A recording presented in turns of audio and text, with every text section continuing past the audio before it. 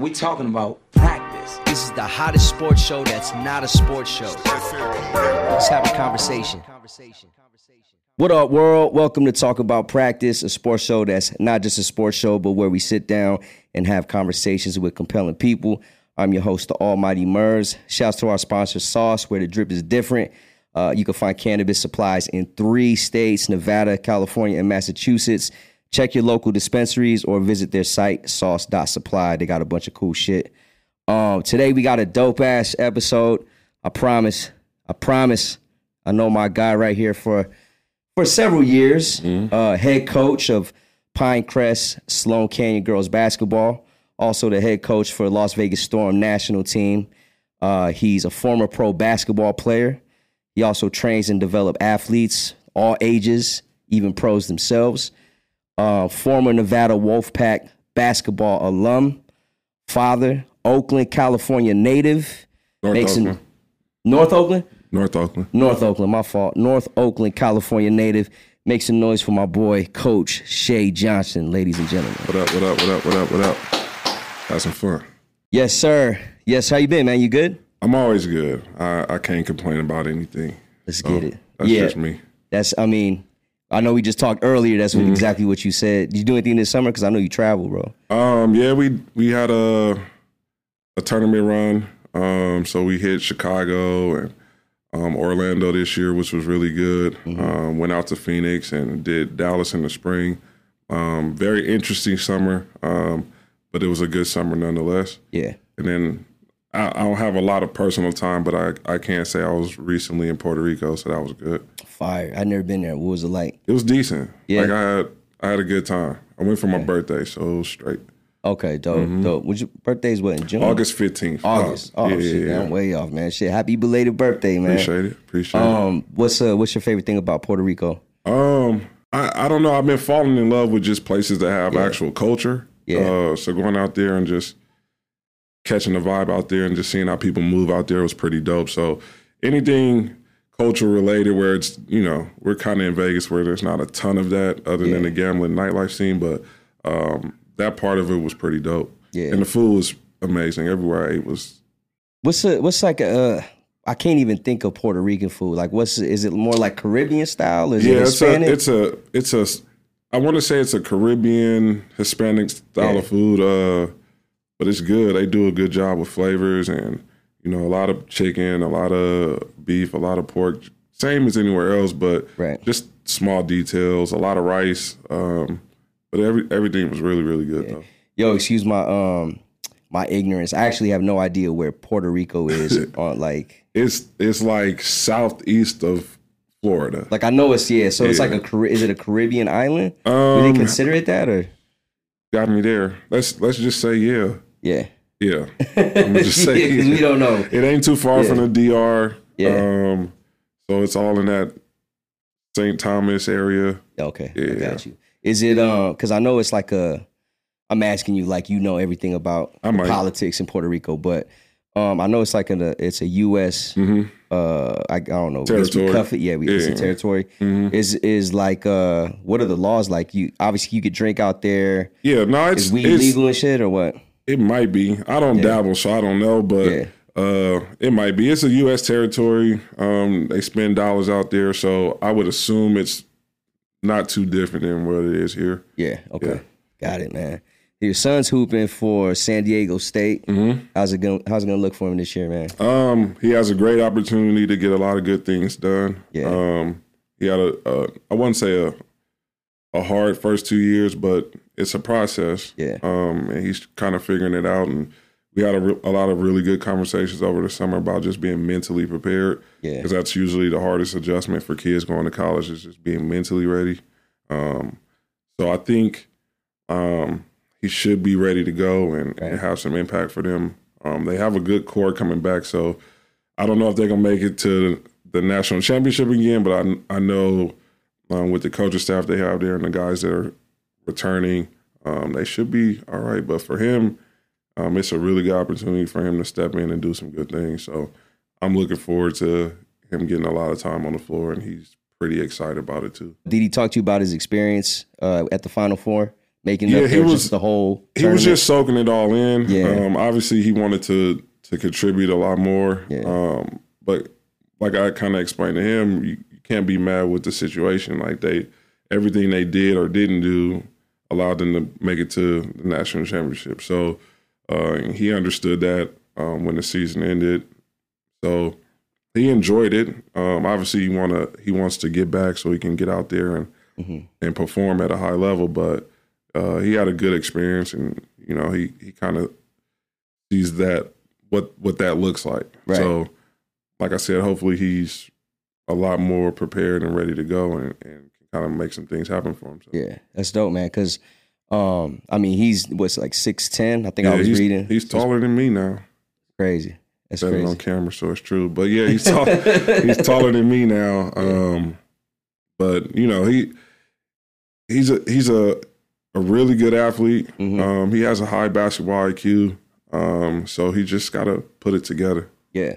What's your thoughts on this? Because obviously the transfer portal has been a big topic of discussion since it started several years ago.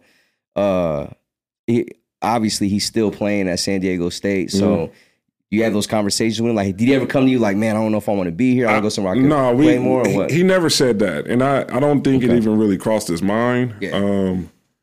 But just talking to other people around it that don't really understand the situation. Yeah. They returned a defensive player of the year. Mm-hmm. He came back for his post-grad year. He won defensive player of the year again. And like I said, the lineup they had or the groups that they had in rotation allowed them to play in a national championship. Yeah. So where would you go? Right. Is what I tell other people. What situation do you think would be better? He's still young. Turns 20 in a week or so he's still really, really young. Yeah. He's in a situation where guys can make stuff happen. Mm-hmm. He has a great coaching staff that truly believes in him. It just didn't make sense. So we never really had that conversation about him transferring. It never.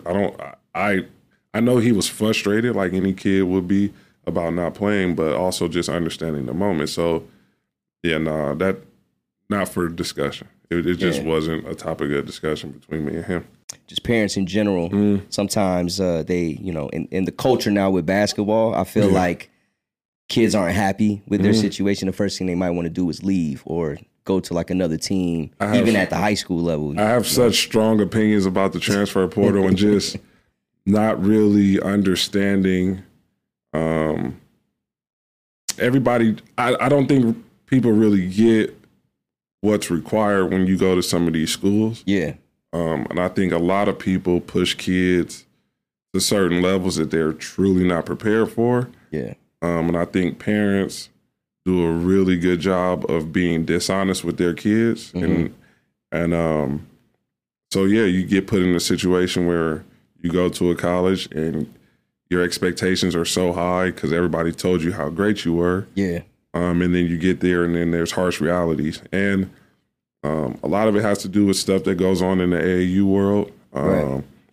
So there's a lot of factors, but just understanding how the transfer portal is blown up only lets me know that a lot of people were told one thing, expecting one thing, and then when they got to the real situation, they weren't mentally prepared for that. And we're in a world where a lot of kids just don't want to work for anything. Right. So through that. you get to a school and they not kissing your ass no more, and you're a freshman, and you have to earn everything. It's different, and I don't know. Some parents are okay with letting their kids bounce around. Right. I couldn't see myself being okay with that. You made this decision, let's figure out a way to make it work. Yeah. And whatever that means or however that looks, just figure it out. And I think for a lot of parents, it's hard to see your kids struggle. So I don't know. It's like I said, I got a lot of strong opinions about the transfer portal. It is what it is, especially with NIL deals now. People are chasing money. So exactly. It's funny. I feel you because I got it's two ways for me because I do have an older mentality when it comes to sports in general, especially at the, I guess, youth, college level. when you get there, or we were always taught as kids like suck it up, like work hard. If you're not happy with your playing time, get in the gym. If you're not happy with your coach, get to know your coach, like things like that. And then the other part of me is telling me like, I do like the fact that kids have the opportunity to find a better place, just like if you're at a job, you know what I mean? Like if you're not happy with your job, you're not happy with the way you're being treated, you have the choice to leave. There's definitely both sides of that coin. I get that part of it too. Like I'm pretty sure my scholarship was a guaranteed 4 years. So I understand the importance of the portal from a coach's standpoint. Because before, these coaches were locked in with these kids for 4 years, right? Yeah. So the portal allowed coaches to have some say on who they want on their roster. Right. But I think a lot of it now is just these kids not necessarily going somewhere where they shouldn't have gone, but just a lot of them get pushed into certain situations. Yeah, true. So I'm fine with kids who go to certain schools and like it may not be the right situation, or the chemistry with the coach just isn't there. Yeah. Or you're just not the right fit. I get all that. But I feel like that's the minority in those situations. Yeah. I could be wrong. I don't know. But I've talked to kids who've gone through the portal. So I know what it looks like and what it can be. Yeah. And yeah, there's definitely both sides of the coin. I just think kids, because I always look at it, I guess because I'm a coach now, like no coach wants to lose. No coach wants to have a kid just sitting right on their bench. These coaches want to win and their livelihood is on the line. Exactly. Right? It's way different. Yeah. So because I look at it that way, I'm maybe partial to the coach's point of view, but I do know that a lot of kids get pushed into places where it's not the right fit for them. Yeah. And then they get there and it's like, it's not working out. Right. I understand. You do have to make a move, but a lot of it is, I thought I was this, I get here, I'm that. I don't like that. Yeah. So, I don't know. Do you think, obviously we know the answer to this, but like the club team you're playing for, the relationship your head coach has with specific schools, maybe if you're playing for EYBL and you got you're a Nike kid, so to speak. Obviously, you're probably more leaning towards Nike with the recruits and all that stuff. Is that one of the big things you think is pushing kids to the wrong place? I think before NIL deals, yeah. Yeah. And right now it's like this, the bag. Now it's just whoever can afford me. Yeah, exactly. But before that, I think there's a little bit of pressures that come from that. Like when I played, I was on the Adidas circuit. EYBL didn't exist when I played. The Adidas circuit at the time was a top circuit. So you have conversations with coaches who have programs that were Adidas programs, and you kind of can understand where they're coming from. But before NIL, you would have a lot of that, especially on the men's side. There's a lot of that going on, and it's starting to trickle over to the girls' side. But the NIL deals changed everything. Yeah, I feel that, man. It's crazy what some of these kids are making, man. Because I went to when I went to one of my conferences in Miami, one of the biggest topics that we were talking about was NIL, and it was insane how much money some of the top players were receiving. It was like, man, what's the point of going pro? Like some of these kids, like kids are now brands. Yeah, 100%. Which is weird to think of. Right. Like kids are their own entities, kids are their own LLCs, and kids they have all this stuff going on, and money's just getting thrown at them. Now, again, not every kid, right? But there are a bunch of kids who are put in those situations, and then I guess with the NIL, you still want to, like, those kids are more times than not going to be pros, right? So they're still looking at that, but life gets a hell of a lot easier when I'm a freshman on campus and I got 7 figures in my account. Yeah. 100%. That's a different situation. Yeah, you can do it for 3 more years and get the same bag. Yeah. Because I know you probably seen it. It was like a blurb that came out last week when USC Caleb Williams, his dad was saying, you know, because the Cardinals are trying to tank or whatever. They want the first pick, but they're not happy if Caleb goes number 1 to the Cardinals. So his dad's like, well, we don't mind staying another year to see what the situation's like. And you think about it like, well, I get it because he's gonna get paid regardless. He doesn't need the money. Well, and before it was, especially in football, was try and get out as quickly as possible to avoid injury. Exactly. And now look, I'll be all right. Yeah, 100%. And if they're smart with their money, man, it could stretch just with the money they make from college. It could stretch. So it's crazy how NIL has changed. Just even the recruiting level, transferring, and the transition from college to pros. Yeah. I want to kind of touch into AAU basketball and high school basketball in Nevada specifically. We both coached in all levels, middle school, high school, club. But there's definitely some stigmas with club ball I want to touch on. I've actually always wanted to talk about this publicly, but never really had the platform. But now that we're here, I guess we could do it. The first thing I want to touch on with club basketball is like, what's your take on the movement of kids? Just like they're not happy with this team, they're going to another team. Obviously, we talked about it earlier, but like I want to know how you feel. Like, do you even care, or is it like how do you feel about that in reality? Because I used to kind of get my feelings about it. Like, man, he leaving. So this is my take on that, and it is what it is, right? Yeah. A lot of programs, and I try not to talk about other programs. I try everybody that really knows me knows I just live in my bubble, right? So I'm saying this all with a grain of salt. A lot of programs have this my kid mentality, right? Yeah. This is my kid. I've been with this kid since they were in the 6th grade. Like, that's the mentality. Right. I don't have that mentality. As a coach, as a trainer, I don't have that mentality. Right. Right. I only care about whatever kids are in my gym, and like that's it. Kids come and go. Yeah. Right. We've had situations with the program I'm with where, like, if you're a guard, we have a ton of guards. We're all fighting for minutes, right? Right. And the teams that I coach, our circuit is a little bit different because we try to just play in front of coaches, right? So if I have a 10-kid roster, I want every kid to have their opportunity, right? Yeah. Some kids feel like I want to just be on the floor the entire time. I get it. I 1,000% understand. That doesn't happen, and you're not happy with what you're getting. It is your right as a player and as a parent to pull your kid. Right. If that's the situation, right? And so in the very beginning of my coaching AAU, yeah, it did look like you're being disloyal. Yeah. Right? That's just a natural thing.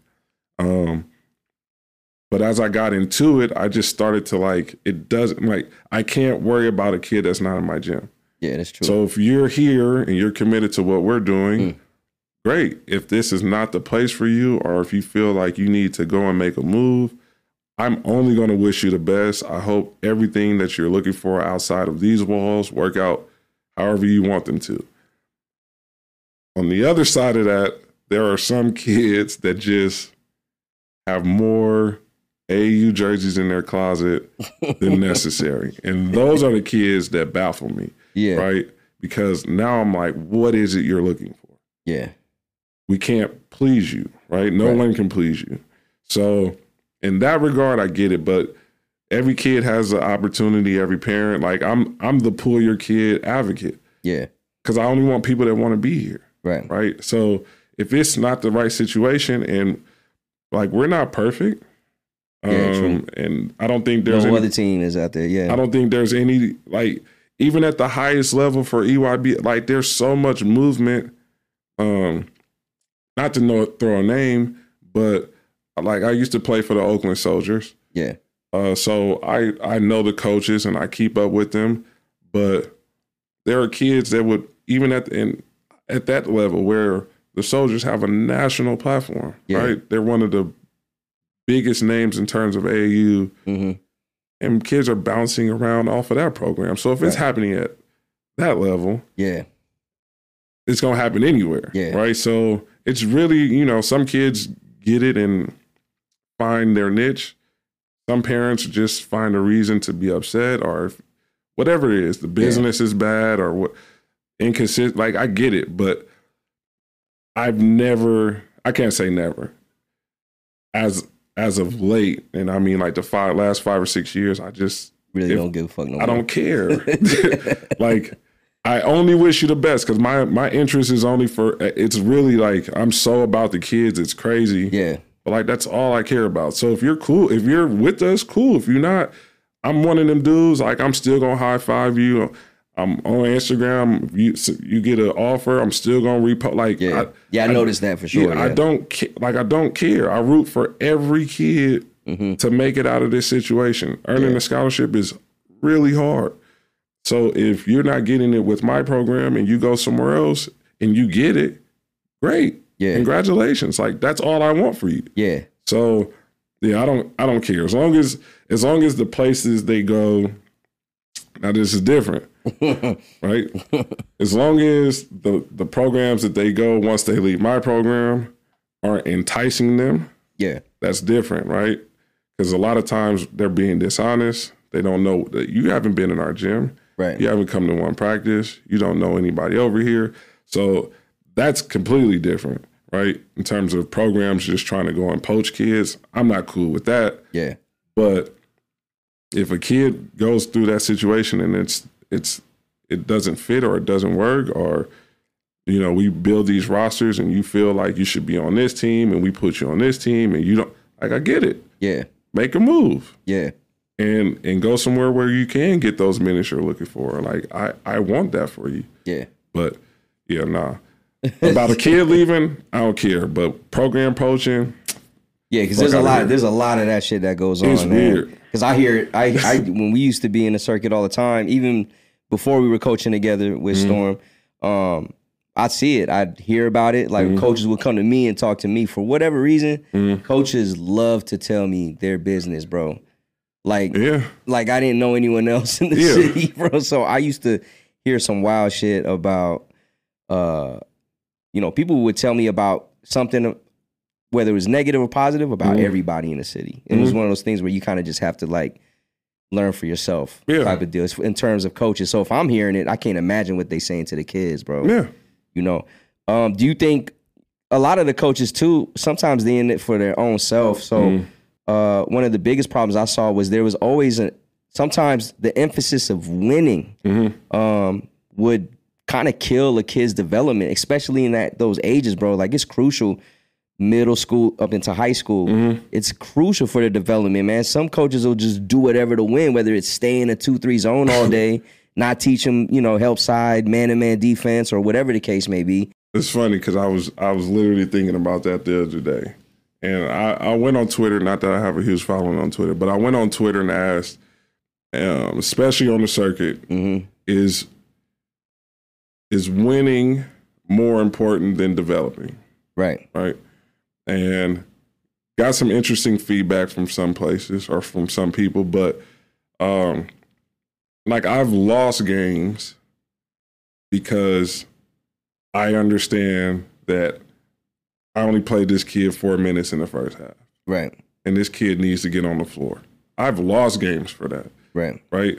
And I have to deal with parent backlash and, director back. Like, come on, man. How you, like, listen, it's about the kids, right? So, it's the winning is a business decision, right? If your program is posting trophies and we won this tournament, right? We won this tournament, like, that's how you gain kids. That's how you gain notoriety, right? That's a business decision. So I get it. But at the expense of a kid's development, I will never understand. Yeah. Like, I understand the importance of winning. I'm probably the worst loser there is. I hate losing. You seen the movie Moneyball? Yes. Okay, when he said, I hate losing more than I like winning, yeah, that's the first time somebody articulated how I felt. Right. And that's truth, though. I hate losing. Yeah. Right. But at the expense of a kid, or not at the expense of a kid, but for a kid to get time on the floor, for them to earn themselves a scholarship or earn themselves some schools wanting to follow them throughout their, their high school career. Right. I can live with that. Yeah. Everybody can't do that. And yeah, I want to win every game. But I still have to play this kid. Yeah. It's only fair to them. They put the work in. I have to trust them. And sometimes it works out for a win and sometimes it doesn't. But prioritizing winning over a kid's development would never be okay with me. Yeah. So a lot of these coaches think it is, man, because it's the most important thing to a lot of these coaches. They got to win. You know? And not to shoot shots at anybody, but like for some, this is the only level that they want, right? Yeah.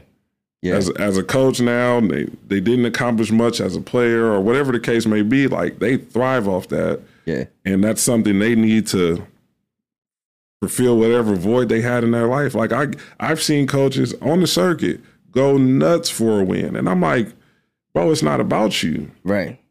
Right. Like I get the celebration, but like this is day one, game 2, and like you ain't even in the championship round. And like, but they're so eager to get this win. And I'm talking about, when I'm saying going crazy, they're not even celebrating with the kids. They just up and down the sideline, right, hooting and hollering. And I'm like, bro, you didn't play 1 minute. Like you didn't make one shot. Like I don't know. It's just as much as I love to win, and I do, never at the expense of a kid. Yeah, no, I feel you. I played against coaches like that. I used to be like that too. When I first started, I was like, we gotta get this dub. Like that was, Everybody. Obviously, yeah, I was the same way too. It's still like that too. Like if I were to get back to coaching, definitely I want to get the dub. But like I think one of the biggest things for me when I started was like the development. Because when I got my first school, the kids weren't like you could tell they could hoop, but they had no development. Like I had to really teach them the game. And I think what the dope thing about that was for me was it translated. It started to translate into wins. Yep. You know what I mean? That's usually how it works. Yeah, it translated into wins when they learn how to trap correctly, or learn how to recover, learn how every zone, not just the 2-3, learn how to play man, right, full court press, all that shit. Learn the pick and roll offense. Like when I started to like look at the game like that, to me, when I started coaching at the AAU level, it became fun when I started playing against coaches that were just wanting to win. Because then, like, if I always like knew if I can get the game within a couple baskets with like 2 minutes left, we're probably gonna win that game. Yeah, because I just really was trying to like prove myself that I know how to coach at a tight situation, X's and O's and all that. But definitely, man, I think development is 100% important because that's the most important time for kids to develop is that age. You know? It's really one of those things where you have to get kids to understand that these moments, right, are only preparation for bigger moments, right? So if kids have good understanding of just simple stuff, traps, hard closeouts, box outs, rebound, like that turns into like then everything just starts to make a lot more sense. And like you said, a lot of coaches crumble in the last 2 minutes, 3 minutes of the game. So that's how you tell who kind of gets it is tight games, last 2-3 minutes, understanding possession, understanding time and score, understanding who's on the floor. And you get a lot of that by taking L's. Yeah. True. I remember one time we were in Chicago, and I think it was the only win I got from my team. I don't know what level we were doing. It was probably 16s or whatever. I just decided to just do a trap half court zone the whole game because it was destroying the other team. So and it wasn't a bad team we were playing, but it was a close game, whatever. We ended up winning. But I remember towards the end, you like called me over and was like, you pointed at a kid. It's like, you got to get her in the game. And I just remember in my mind, I was like, no, she don't even want to play basketball no more. And I look over at her mom, and she was texting the whole game. She wasn't even watching her kid play. Right. Or the game. Right. And I noticed this throughout the whole tournament and even other tournaments prior. Mm-hmm. And I ended up putting her for like 1 minute, and I took her ass out. But so I got her in the second half. But after that win, I had an hour and a half hour conversation with the parents. Yeah. After. Yeah. Why didn't she play? And I told the mom, I said, you didn't even look. She did play. Not a lot. You missed it. But she did play. Yeah. And I told her, I said, your kid doesn't want to play ball no more. That's what's going around. Right. So you guys are just wasting money. I did the whole spiel. I remember going back up to the room and everyone was laughing at me and shit. Like, bro, what took you so long? I said, I had to talk to the parents. Like, yeah, we seen it. It's part of it too. Yeah, I hated that part, man. That shit, I was not ready for that coming into coaching. Yeah. I didn't think parents were going to, I didn't even think about parents, to be honest with you. I thought they just left your ass alone. Hell no. Because like you said, it's a financial obligation, right? It's a lot of money. It's a ton of money, especially for, Chicago's a big trip. It's a big tournament. Yeah. So, they're looking at everything. Yeah. And like, why didn't my kid play? And I've had those even on our national team, like you have those conversations, and parents want which is, it is what it is. Like, I get it. I wouldn't want my kid to just sit, but I also have to understand it's a reason. Yeah. Like, what's the reason? Yeah. Right? I don't have any personal ill will towards any of these kids. So if I'm not trusting them on the floor as much as you would like and they would like, have you thought for 1 second as to why that might be? Yeah. Parents don't do that often. Right. There are some that get it and like, no, my kid does need to get in the gym. But there are a lot of parents, we call them, dad goggles or mom goggles. They just see their kid as like, that's my baby, and she's sad because she's not playing, never once understanding like that it's a reason. Yeah, it is a reason. It's always a reason, man. Always a reason. Yeah. Again, hyper-competitive person. I want to win. Yeah. So if your kid's not on the floor for the amount of time that you feel are deemed necessary, probably a reason. Right. And it's not personal, just there may not be ready for that level. A lot of it is like preventing self-destruction, right? Like, look, there's coaches here. I don't want your kid to look that bad. Right. In every game. Maybe today, pull them out, whatever, we can correct it down the line. But like, sometimes I'm saving your kid. Yeah. True, yeah, because they're not ready yet. But, we're wrong because they spend that money and they, we're at these events and it's $1,500 or $2,000 trip because XYZ, and I understand. I get it, but I want every kid to play. Yeah, I feel that.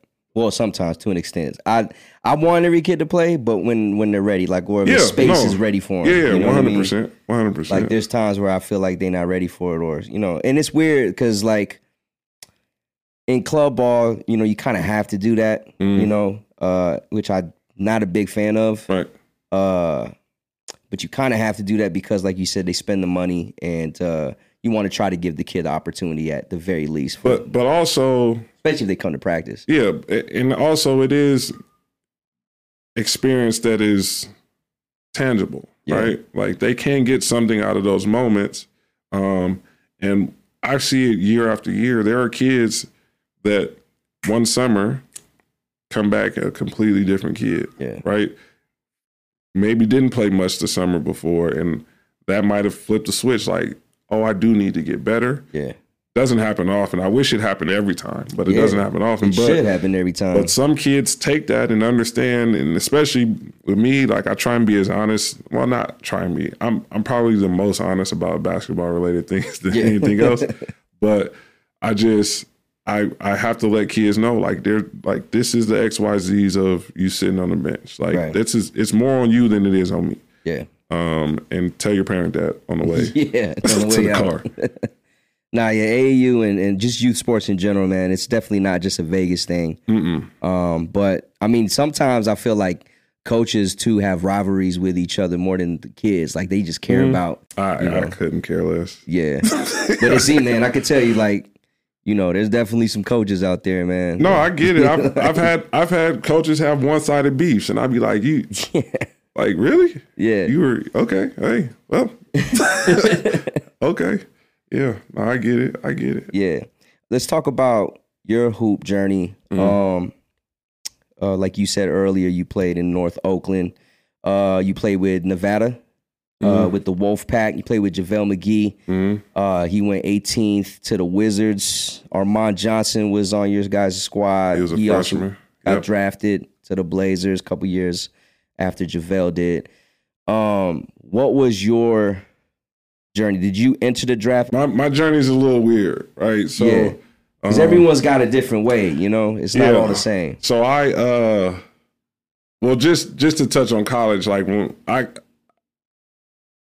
get there. Yeah. So my basketball journey is a little weird. Like I started playing seriously maybe 6th grade, so about 12. But I'm a neighborhood kid, right? So we were always playing basketball, football, baseball, whatever. Right. But the first club I played for was called the Oakland Rebels. That was the first AAU program I played for. But like I was telling you earlier, we have rec centers, and you would play for a rec for, all the sports, right? So the rec that was closest to me was Popular. It was called Popular. So we did every sport there. Yeah. But I started a club with the Oakland Rebels, they're a pretty historic program throughout California, and terrible. I was just really bad at basketball. Yeah. Had some talent. You can have some natural talent, but I was just trash. I don't know how else to put it. Like Were you tall as a kid? Yeah, I was. Yeah. I wasn't like freakishly taller than everybody, but like I was pretty tall. Right. Growing up, my dad was 6'6". My mom's, she was 5'11". She's shrinking now, like most people do. But so my parents were both, pretty tall. My dad hooped, played at Humboldt State. He's from Richmond, California. But so it was in me, right? My mom was a track athlete and a cheerleader. Don't understand the cheerleading thing, but so yeah, I was terrible, right? And I remember going to middle school that was known for having like a lot of success in basketball. So I didn't play 7th grade year, right? Because I didn't think I was good enough. And then a couple of my friends talked me into playing my 8th grade year, and I think that season I scored 8 points on the whole season. Terrible. How many games? Did a lot. Oh damn! And then that was like it was a lot. But I just wasn't good. Yeah, right? No, I feel it. So that summer, and what was crazy is like I remember the Coach W. He came to me and was like, put his hand on my shoulder and was like, "Man, I just needed some size." Yeah. And like that's how I made the team. Yeah. It's because I was tall, right? It didn't register until later in my life, but like that triggered something in me because I was like, bro, I wasn't really like, I didn't make the team because I was good. I made it because I was tall. Yeah, I never wanted my height to be the reason I was chose for anything. Right. So that summer, going into my freshman year, like me and my boy Deuce and guys I grew up with, Rob and Phil and Leon, like we just hooped all summer. Right. Me and Deuce would go to Cal Football Stadium, run bleachers and stairs, and like I just put the work in. And I remember my mom had a friend who was a coach at another high school. He was sending some kids to this camp in San Diego. Yeah. And was like, yeah, you should send Shay to the camp. And I'm like, I'm not going to no camp, bro. Like, I just scored 8 points in the entire middle school season. Like, I'm not, no. Yeah. And like they punked me into going. And I remember going there and walk in and like, what grade are you going to? Yada yada. I'm like, I'm going to the 9th grade. Sent me to the end. It was at San Diego State. Sent me to court number 6. And we're going through the skill stuff, and I got through that fine, and it was time to play.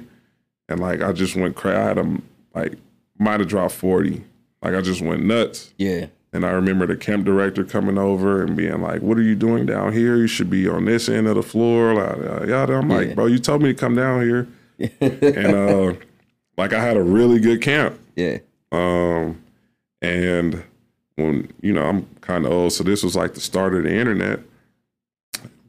lead a camp, school starts, and then stuff starts coming in online, like top 30 freshmen in the West Coast and blah, blah, like all this. My name's popping up, and I'm like, oh, shit, like I kind of, start feeling myself, and I get to high school. I went to Oakland Tech, get there, and it's time for basketball, and I walk in the gym. He's like, what grade are you in? Like, I'm a freshman. Go to the other court. I'm like, what? Damn. Okay, whatever. Were you the tallest at the time? I was pretty tall. There was a guy, Mark. He was like 6'5", 6'6". So my freshman year, so the end of my 8th grade year, I was like 5'10".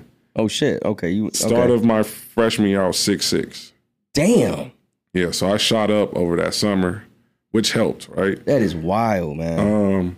So yeah, I was 6'6" when I got on campus. Yeah. And Mark was about 6'6", and my boy CB, he was like 6'5". So we had some tall guys. Had some size, yeah. But I'm like 150 pounds. I was super skinny, right? Yeah. So, but I was killing the little JV run that they put me on, and he snatched me over to the varsity side, and like it was kind of history after that. Right. I didn't start right away.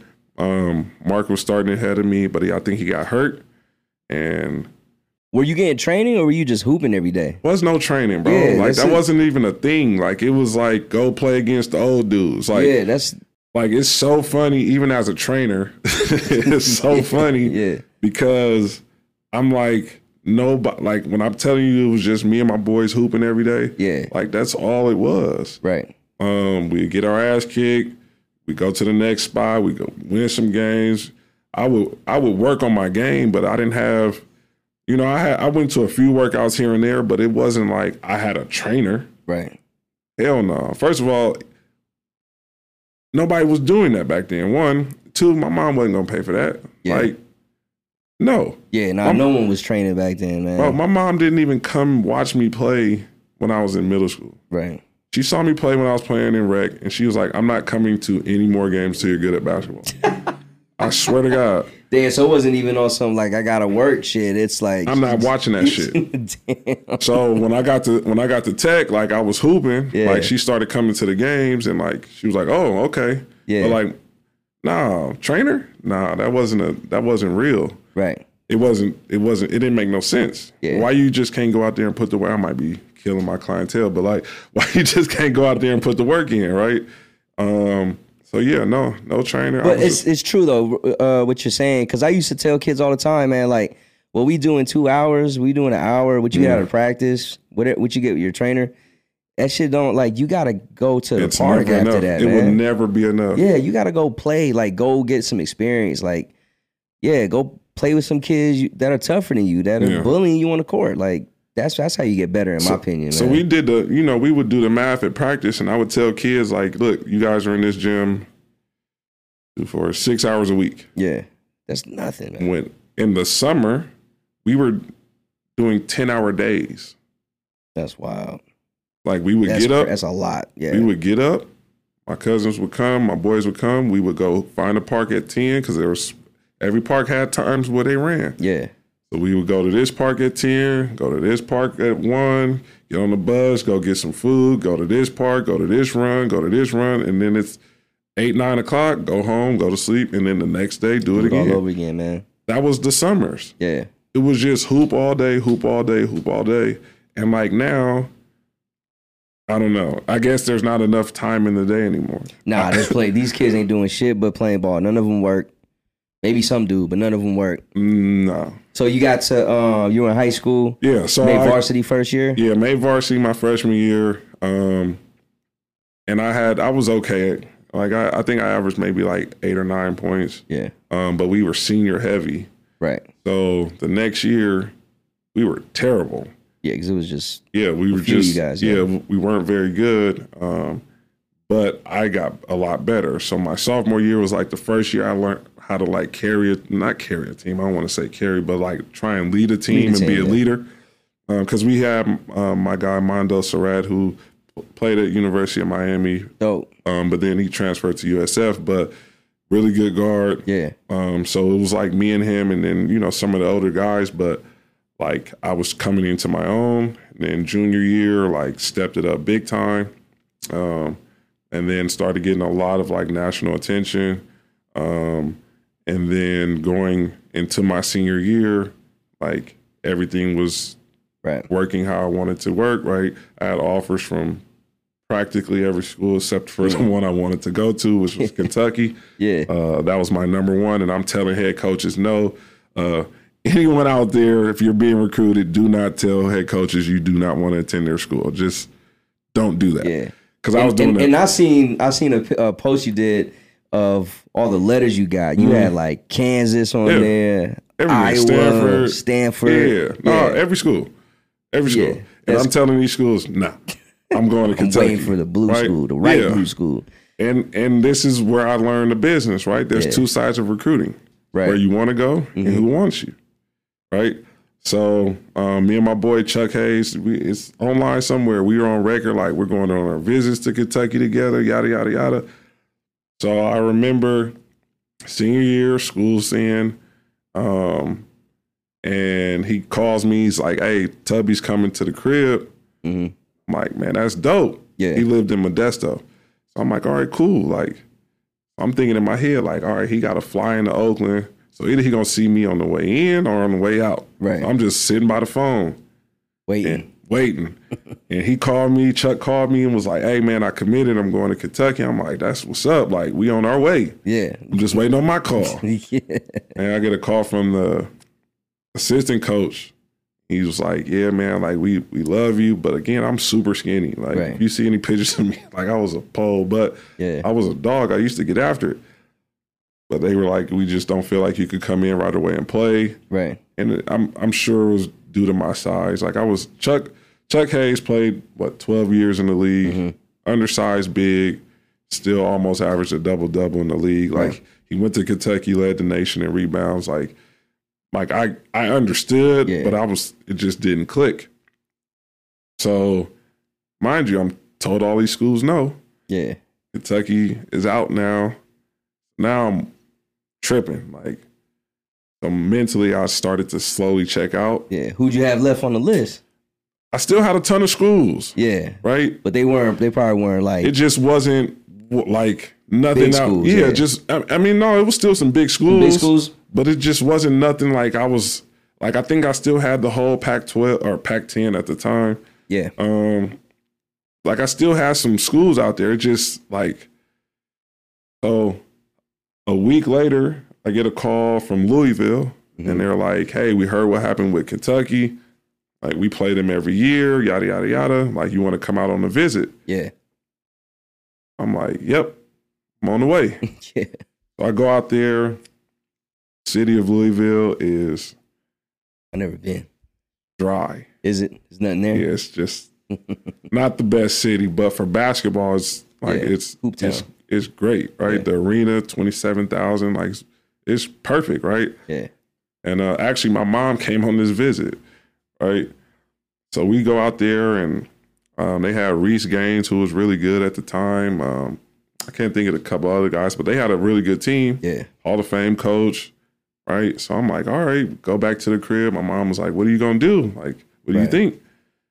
I was like, yeah, I think I'm going to commit. The next day. Yeah. Oh, man. The next day, watching ESPN every morning like I always do. Yeah. Bottom line, Hall of Fame coach Denny Crum retires from Louisville. Damn. I'm sitting there like, nah, ain't no way. So I'm waiting for it to come back around because I could have read wrong. Yeah. Comes back around, says the same thing. I go to school. The assistant coach calls like, hey, man, like, we didn't know, yada, yada, yada. It's like crazy. That's wild. And so mind you, Rick Pitino just got fired from the Celtics, right? Yeah. So they were like, hey, Coach Pitino's going to get the job. We told him all these great things about you, like how you know. So I'm like, all right, cool, like, whatever. Yeah. He calls and was like, yeah, like, we've heard great things, but we want to do our own recruiting. And I was like, what that mean? Yeah, like, they ain't want you. Yeah, we're rescinding that offer. I'm like. Yeah, they ain't want you.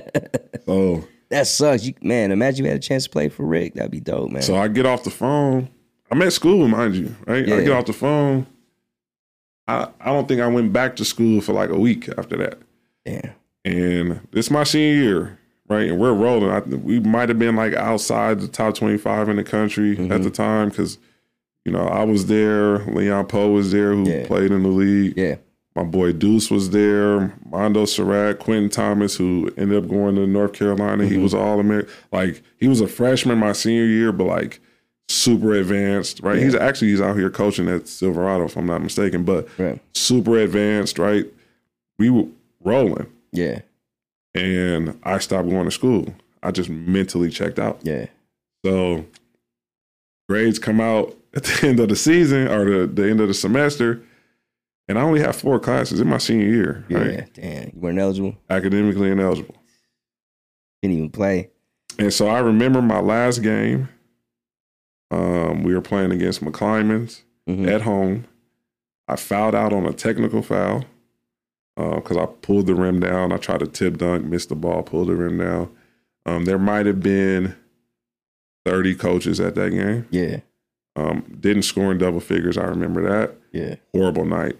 Might have been the only game my dad came to. That was the first time I think my dad saw me play. I played like complete dog shit, but like it was just perfect ending to just not ruining my life, but like at the time, that's just what it felt like. Yeah. And it was shitty. Bruh, that's so, gotta be like you're up here and then your senior year is just like this. Yeah. Bro. And then, you know, the team was still good. They made it to the semifinals, lost to De La Salle, and I remember that game too. It was at St. Mary's. I remember when the game ended, it felt like the entire gym was looking at me like it was my fault. Damn. That's what it felt like. That's what the tip dunk you talking about that you missed? No. This was a different game? Yeah, that was like the middle of the regular season. Okay. The game against De La Salle was to go to state. Right? Damn. Or either it was a quarterfinal or a semifinal, but like it was, it was like one more game and then you're playing state title, And so I just remember walking out and it felt like the whole arena was just like, oh, this is like, we're supposed to still be. Right. And I couldn't shake that feeling for a while. Like I mentally checked out of everything. Like I just was done. And my mentor, Calvin Andrews, we started talking about like, what's next? Like, what are you going to do? Because you can't be done. Right. So we talked about going to JUCO, and he brought up prep school. I'm like, I don't know if I want to do JUCO because I want my clock to start. And then so I ended up going to a prep school in North Carolina. Not the best decision. Why not? I went there for the wrong reasons, right? Okay. The first school I talked to was New Hampton Prep in Connecticut, all boys school. Had to wear a suit and a tie, and it's in Connecticut, and it's in Connecticut. It's cold as hell. Yeah. And then he hit me up. My mentor hit me up, and was like, "Yeah, I got this school in North Carolina. It's a co-ed school, all black school. It's in North Carolina." Blah blah blah. I'm like, "All right, I want to go to that one." Yeah. Shouldn't have went to that one. Nah, it just wasn't for me. It just wasn't the structure and like it just didn't give me the things that I needed. But it was another experience that I had to go through, right? So get through that, and I think it came down to like St. Joe's, who I think that was the year they went 30-0. But they had Jameer Nelson and Delonte West, and I remember I was on my visit. Delonte was my host. Yeah, that's a whole nother story, but damn, that's a wild one too. But I liked it. Yeah. Coach Martelli was the coach. I remember, like, I liked it a lot. But and so Calvin was like, "Hey man, like you should think about Reno." Right. I'm like, "Reno?" Yeah, you were like, mind you, Oakland is 3-hour drive from Reno. Yeah. I ain't know nothing about Reno. Never even knew there was a school there. Right. So I called my boy Gary, who was there at the time, and I'm talking to him about it. I'm thinking like Reno is close to Vegas. I'm like, "Oh, you must go to Vegas all the time." He like, "Oh, it's like a 9-hour drive." I'm like, "Wait, what?" So I didn't have a clue. Yeah. Right. So I go out there, and Trent Johnson was the coach at the time. And it was just, I was like, all right, cool, whatever. Yeah. Like, I'm here. But my prep school screwed up my transcripts. So we're there this whole time. Like I'm taking some classes, and then we're trying to wait to see what the clearinghouse is saying. Because like it's just not. I'm not eligible still. Yeah, damn, that's got to be fuck.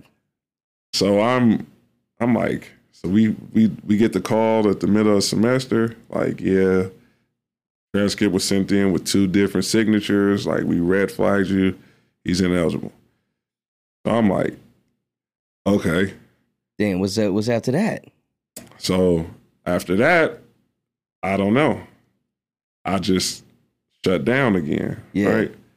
So at this point, I'm thinking like, yeah, this shit ain't for me. You're not hooping no more either? Like, you're not I was working out. So I was working out, and like I got close with my teammates, and so I was still around. Like I was going to every game. I was still involved. I was still in the gym, but like it was just like what the fuck? Like this is a lot. Yeah. Right? So because I'm at this point, I'm like, look, I'm trying to do everything right, and it's just not working. So then I get out of there, and now I have to go to JUCO. Mandatory, right? There are no other options. So I ended up going to a JUCO in the Bay, DVC. Talked to Coach Emilio there. He, one of the best coaches I've ever played for in terms of just getting guys prepared to play at a high level. Yeah. And I have my freshman year there, went into it like, this is JUCO basketball. Like, what am I doing here? I was a top 50 kid in the country. Yeah. Like, these dudes are bums. Right. Yeah, complete different experience, huh? JUCO is real. Yeah. JUCO is real. Yeah, I mean, that's the story I hear every time from people that play junior college basketball. It's real. Yeah. Because it's underestimated. That's where all the dudes who academically ineligible couldn't get, but it's everyone like you. Yeah. Everyone like you is over there. And so I remember after my freshman year, he came. I'm in the gym just shooting around. He was like, hey, I think I averaged like 9 points. Right. He was like, hey, big shot. Like you're supposed to be this future All-American and all this shit, and you come here, you can't even score 10 points in junior college. Like he went in. Yeah. And he was like, look, if you're not in this gym every single day, from now until I say so, you're off this team. Damn. And I'm like, wait, what? Like, bro. Like, that's crazy. You're off this team. Yeah. And so one of my teammates was looking at me like, oh, he ain't playing? Yeah. I'm like, what do you mean off the team? Like, you're done. Like, you're out of here. You're not in the gym every day. In the morning, blah, blah, blah. I'm like, bro, whatever. Yeah. So I take my ass to the gym the next morning.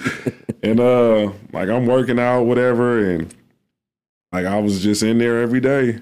Yeah. And so next season come around, fucking average like 20 and 9. Led the state. I still might have the state record for blocks per game. Right. How many blocks you hit? Like 5.3. Damn. That's a lot of blocks to average, man. Yeah. I was tossing shit. Yeah. False. But yeah, like league MVP, first team All-State. I got snubbed for like NorCal Player of the Year. Yeah. It was some bullshit. Like they were hating, but like I showed my ass, picked up a lot of D1 offers, but like mid majors, right? Went on a visit to Marshall. They were like 2-26 the year before.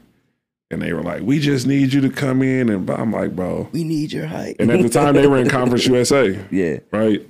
And I know that. Okay. Memphis was like running shit at the time in Conference USA. So I remember talking to my mentor again, and he was like, look, you can go to Marshall and see double teams every night, or you can go to Reno. They got a guy there who's getting a ton of NBA looks, Nick Fazikis at the time. Yeah. And you can just, get your ass in there, do what you're supposed to do, and you'll be straight. And I was like, and I already knew the coaches at Reno. Like, I've had friends there, so I was like, it just made sense. And I went back, and it just didn't work out how I planned. And you went to Reno, and it didn't work out? No. Really? For me, right? Yeah.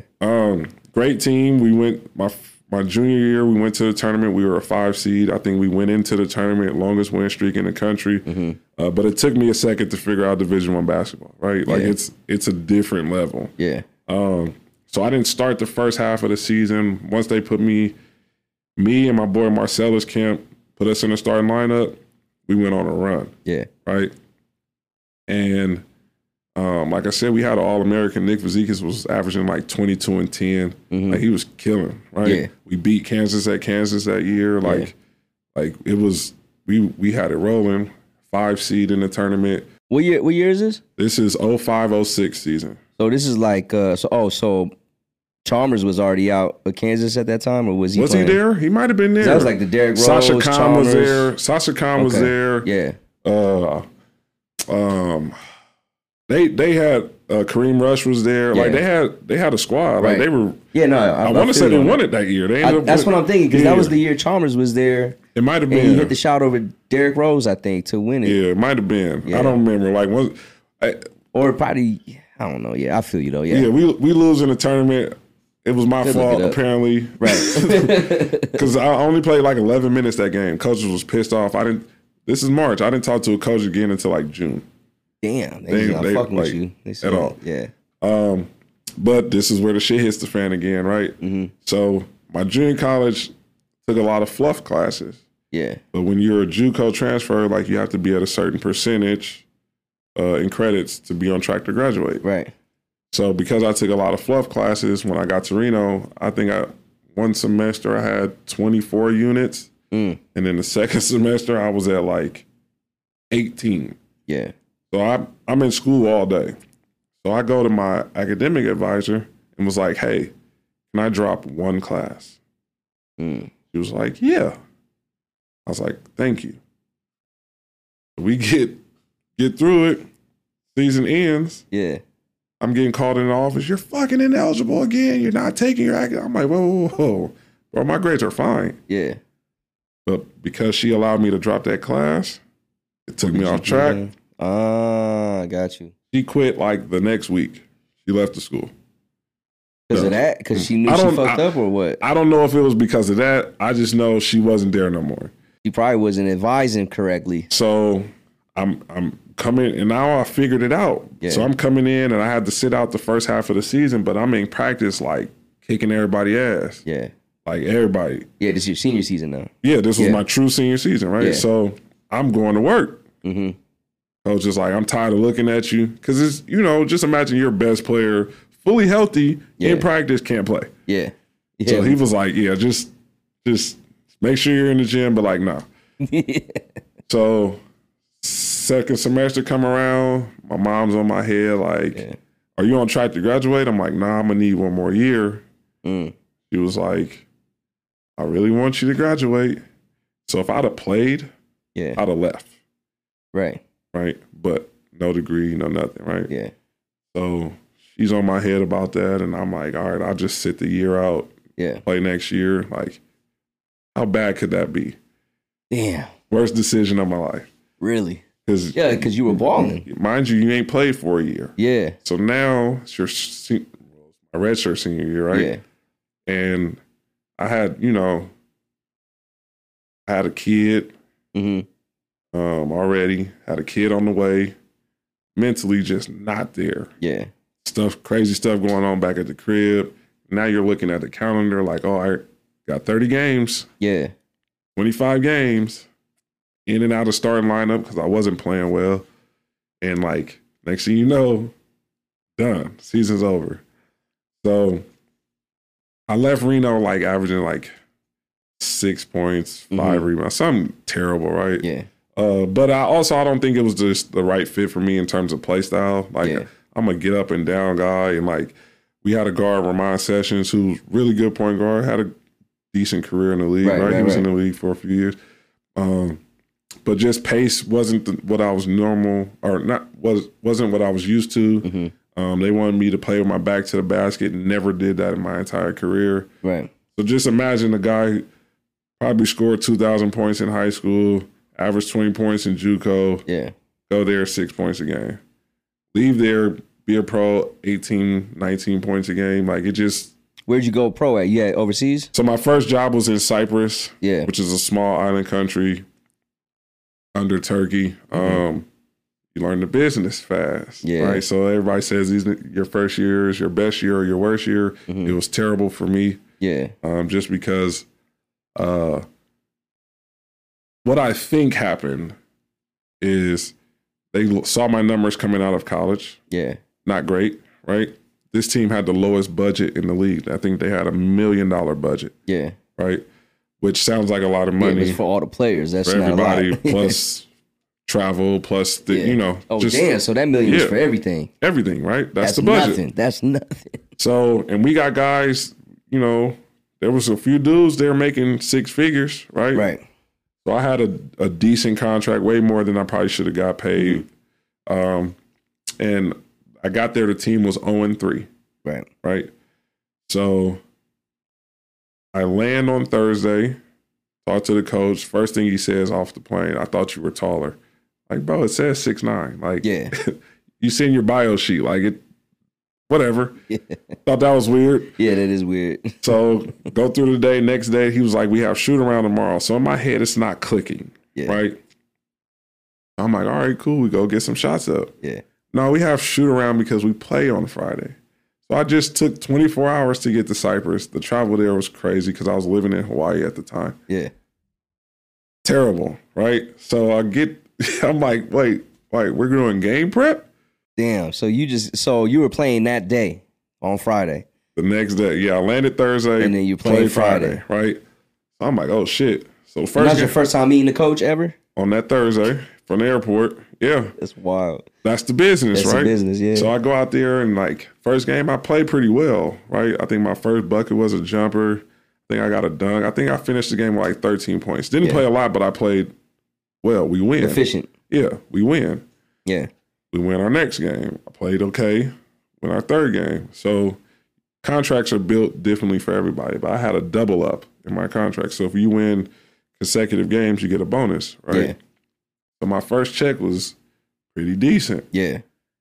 I think because you won 3 back-to-back, right? 3 straight, right? But that's not good. Then it's like gambling. That's kind of fire, though. But like it's not good. Yeah. Because on a team where, and this is again all assumptions, right? I don't know. I think I'm smarter than everybody. Yeah. They saw my numbers, needed to fill a spot. Just come in, we'll be okay. Get through the season, done, right? Yeah. Well, I come in, my point per minute was like crazy high. Yeah. So if you play me a lot, I'm going to score more and we're going to win. Mm-hmm. We made the playoffs. That's another bonus. Mm-hmm. Every round in the playoffs, another bonus. So I'm thinking, and again, I could be wrong. After that third game, I didn't play like the next 3 games. Maybe 2 minutes, 5 minutes, 7 minutes max. Right. And even in those times, 6 points, 8 points, 9 points. Like, yeah. Because I talked to my guard, he's from Florida. Hey, man, I'm going to just get out and run. Yeah. Just kick that bitch ahead. I'm going to get a dunk, a lay it. Like, I got to get points. Yeah. But we lose like 9 straight. Mm. And I remember this, like, I was trying to get out of there, talking to my agent, who I ended up firing after that season. Yeah. And I'm trying to get out of there because Puerto Rico League starts in January. So I'm like, bro, like, get me the fuck out of here. Yeah. Like, they're not playing me. And it was so stressful that I ended up having this weird cough. Like, I would just cough uncontrollably. My body was, like, I was stressed out. Yeah. And he couldn't make it happen. He wasn't trying to find me anywhere else. Just talk to the coach, this, and that. So I ended up getting released in February. Damn, after the season started in Puerto Rico. Pissed. That's fucked up. So, but it's the business, right? And I mean, as soon as I touch American soil, no more cough. I was fine. But I was just stressed out there. Like, it was rough That's living. all it was, man. And then, so after that, I was in New Zealand. I played in Estonia, was in Finland. So I traveled a little bit, did like this exhibition tour in the Philippines, which was really dope. Yeah. So I got to see the world, but I just wish things would have worked out a little bit differently. But like that overseas shit that's another thing it's a grind, right? Like it's hard. Yeah. So we look and be like, oh, kid, you know, I coach, and kids like, why you didn't go to the NBA? Fucker, it's hard. Yeah, it's hard. It's hard to get to college. It's hard. It's by the numbers, it's almost impossible. Yeah. And to make it to the league, to the NBA, it is impossible. Yeah. Yeah. Like 100%. 60 dudes get their name called. 30 of them dudes have a guaranteed spot. Yeah. 9 of those guys play. Yeah. And then one or two are all-stars. Or even just a household name. Make it past their 3rd year. Yeah. Yeah. It's hard. Yeah. And I don't think kids really understand that too, man. They don't. I didn't understand it when I was young. Like our coach, like put it up just for college. He was just showing us like how many kids make it to college. Mm-hmm. You know, and it was, you know, it's a very small percentage. And you know, even a player of your caliber, bro. Mm-hmm. You know what I'm saying? Like, I jokingly, but dead ass serious at the same time. Like I was really good and I didn't make it. Yeah, I feel it, man. Like I was really good, but then again, I'm really one of those people that look back on my life and be like, I'm exactly where I'm supposed to be. I went through everything that I was supposed to go through because there are kids that I can talk to and tell these stories to. Biggest message, I never quit, never gave up, never forgot about the people who had my back. I can tell you what JUCO is like. I could tell you what it's like to be a top 50, top 25 kid in the country. Yeah. I could tell you what going to a mid-major is like. I can tell you what looking at these Power 5 schools look like. Like I can give you I can tell you what going overseas looks like. Yeah. Like the real overseas shit, not, you know, the glamorous part where like, no. Select few. Yeah. Shit ain't for everybody. Yeah, no, definitely ain't, man. Definitely ain't. So I'm lucky in that regard, right? Because like I'm not one of those people that's looking from the outside and being like, oh, no. I experienced every level of this shit. Yeah. Every level. Yeah. And I still found a way to make shit happen. You need to write a book, bro. I thought about it. You need to write a book. I thought about it. That shit is, you know, even though you didn't make it to the league, your experiences from when you were a kid all the way up to playing pro and into coaching is like what kids need to hear because they don't hear that story. Yeah. They don't ever hear that story. You want to know what's even more fucked up? What? And I'm saying this and somebody can call me out on it later. I don't really give a shit. This is my truth. Right? So when I was in high school, we used to be able to practice at the Warriors facility. We practiced there like 5 or 6 times. Yeah. PJ Carlissimo was a coach at the time. Right? He came to a few games. Yeah. I remember seeing his little curly fro a few games. Yeah. I thought I was going to the league out of high school. But I'm blaming Latrell Sprewell for that never happening because he choked the coach out and he left after that. I just had to get that out there.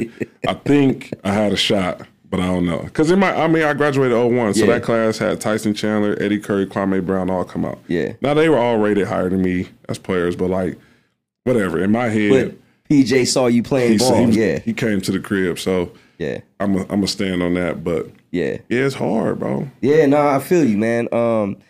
It's crazy because it's this is my first time hearing your story, but you know, just being around athletes, you hear it in some form of fashion. So this is what I used to tell the kids all the time, man. Is like, you know, you're not gonna just fly right through like what you see on TV, bro. That shit ain't just gonna happen. It's not real. Like, yeah, you're gonna have to work at it, and you're gonna come through. You're gonna face like a lot of obstacles, man. It's really how you built if you really want to do it, man. Yeah, and I get it. Like I said, I'm from North Oakland. Yeah, and I said this before, and somebody kind of corrected me, but I felt some type of way when they did. Like, situation and circumstance has a lot to do with how you endure life, right? I agree with that. And I'm not one of those dudes that like life was really hard growing up, but it was hard. Yeah. I saw shit as a kid that I know a lot of people didn't see firsthand. My mom, amazing job raising me and my sister. Had help though, but like I'm hardened from a lot of the shit that I experienced firsthand, secondhand, thirdhand, just growing up in that environment. Yeah. And I remember distinctly having 2 conversations with my mom. First one was watching the Cosbys, right? And they're talking about college fund. And I'm like, hey, Mom, I got a college fund? Yeah. And she like, do you see these lights on? Do you see food in that refrigerator and clothes on your back? That's your college fund. Man, true, and I'm man. like, oh, shit, like, yeah. Okay. Yeah. And then later down the line, she was like, look, I don't think I can afford for you to go to college. I can't. So it's expensive, bro. If that's what you want to do, you need to figure that out. Wow. And so, I didn't have a choice in my head. Yeah. I wanted to go play college because I'm watching Duke versus North Carolina, and I'm watching all these games, and I'm like, shit, I want that. Yeah. So, what else? What other option do I have? Yeah, it's true, man. I have to figure it out. So there was nobody putting a battery in my back. Like, hey, get up, go to the gym, go do this, go do that. Hey, you got to work out at 4. My mom had to go to work. Yeah, so it was all you. It was literally on me. And again, I had people in my corner, Coach Rames, Coach Derek, Cal. Like, I played for the real Coach Carter. Like, I had people like that were instrumental in my life, but they wasn't on my head like, hey. You got to wake up in the morning. Yeah, get your ass. Hey, there's no one doing it for you. You need to ride to the gym. You need to call and figure out how you going. We got practice. Yeah. Figure out how you going to get there. Yeah, they already did their job by setting up the time. That was it. You got to show up. And like I said, I played for the real Coach Carter, and he was the movie, and I mean, but he held us accountable. Right. Hey, you 2 minutes late. Right. Oh, the bus was, you 2 minutes late. Yeah. What did you take kick off? You out? No, run. Go run. It's AAU practice, bro. Yeah. Go run. I'm like, okay, well, shit, I got ain't no excuses. Yeah. You late. Yeah. Whatever, it don't matter. Right. So, yeah. Hey, man. Well, shit, hell of an experience. I'm pretty sure people listening to this. I hope there's a lot of kids that listen to this shit because I don't know how many times you've probably told this story to your players, but I think everybody should listen to that, man. I want to get to this next segment, man. It's called Choose One and Shoot One. You ever seen Drink Champs, that podcast? Yeah. Yeah, so it's kind of the same game as a Quick Time with Slime, but it's more tailored towards sports and stuff. But I will give you 2 people, and then you have to choose. There's really no context, but you just got to choose who you like better. Okay. And if you can't, or if you don't decide, you got to choose both, then we take a shot. All right, I'm gonna hit one right now. Yeah, go ahead. I'm going to actually, while I get the answer to this one, it's the first one I always ask. Okay. Allen Iverson or Steph Curry? No context. Shit. I'm old school, so I'm gonna take AI. Let's go, man. I'm gonna take AI. Yeah. I know that's your favorite player. Yeah, that's my favorite player all time, man. I'm gonna take AI. I like both players, but I'm a big AI fan. I do too.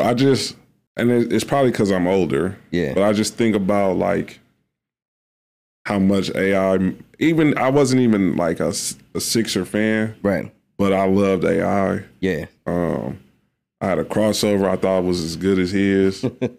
But I just remember that. Yeah. And I had an opportunity to meet him a few years ago. Oh, that's and dope. He was just super, gave me a hug and everything, super genuine. And I was like, oh shit. And I met Steph right after he got drafted out here in Vegas at a club. Cool dude, right? Yeah. And he does a good job of integrating into the community back at the crib. Yeah. So nothing but love and respect for Steph. But AI was just, that's AI. So yeah, he's a generational player. Both are, but I think Allen Iverson is for sure a super generational player. Mm-hmm. Kobe Bryant or Michael Jordan? Can I be honest? Yeah. It's probably gonna be neither. I was never a Kobe fan. Right? I was a T-Mac fan. Okay. And Jordan was Jordan. Don't get me wrong, right? but I just wasn't like enamored like everybody else was. Like I didn't want to be like Mike. Right.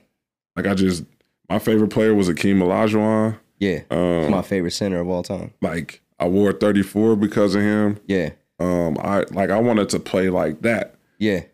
Probably because I was a bouncy dude. Like I dunked and all that shit, but like I don't think I was just one of those people where like Mike's. The shooting guards didn't like them two didn't really. Yeah. And then for Kobe, I don't know. Like I had an opportunity to meet Kobe too, and I'm not finna be one of them dudes to tell this crazy Kobe story, but I do have one. But it wasn't. You should tell it, man. It wasn't so much about him. Yeah. Okay. So, but it's all right. Real quick. Yeah. Real quick, man. ABCD camp. Mm-hmm. Right. It was in New Jersey. There was this dude. Kobe was speaking to us, right? So I'm sitting in the front. There might be like one player here, but like on the other side was like Vanessa Bryant, mom, and then Vanessa Bryant. Mm-hmm. Right. So we right in the front. Yeah. And the dude on my left like keeps looking at Vanessa. Yeah. And like trying to crack jokes. I think you told me this story. Yeah. And like he just keeps trying to crack jokes. And I'm like, and so Cole kind of like, I don't think he could hear, but he was just like, he could tell. Like, you could tell. Like, right. So I remember him looking at me because I'm trying to hold it together because this dude's saying some wild shit, and I'm sitting there and I remember he just looked down and like we locked eyes and I felt little. Yeah. And I was just like, and then he went back to talking, and I was just like, fuck. Like in my head I got in trouble. Yeah. Like, but like I don't know. But like that's my only Kobe story. Yeah. But it was just a weird moment that I'll never fucking forget. But I didn't. What's sad is I didn't fall in love with like I have a lot of love for him now, but it's just hearing him talk after basketball gave me like this. Like I was like, oh shit, different respect for him. Yeah. Like crazy. Yeah. Like that. Everybody talk about that mama mentality, and I don't think they really understand like what he's trying to say. Yeah. Like the intense amount of focus you have to have to do the things he did. Be great at them too. And not give a fuck. Yeah. That's the part where nobody understands. He didn't care. Yeah. At all. About nothing other than trying to figure that shit out. Yeah. And so understanding that now, I'm like, oh, it's also a genius mentality, man. That's how geniuses think the same way too. So yeah, we gonna take a shot. Yeah. Oh, I just got my glass. My phone. Oh, you got your glass? All right, cool. Cheers to that. Let's see what this is about. Oh, that ain't that bad. I told you. You chasing? Got you, man. I ain't that strong yet.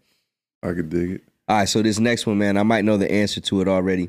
Shaq or Hakeem? The dream, bro.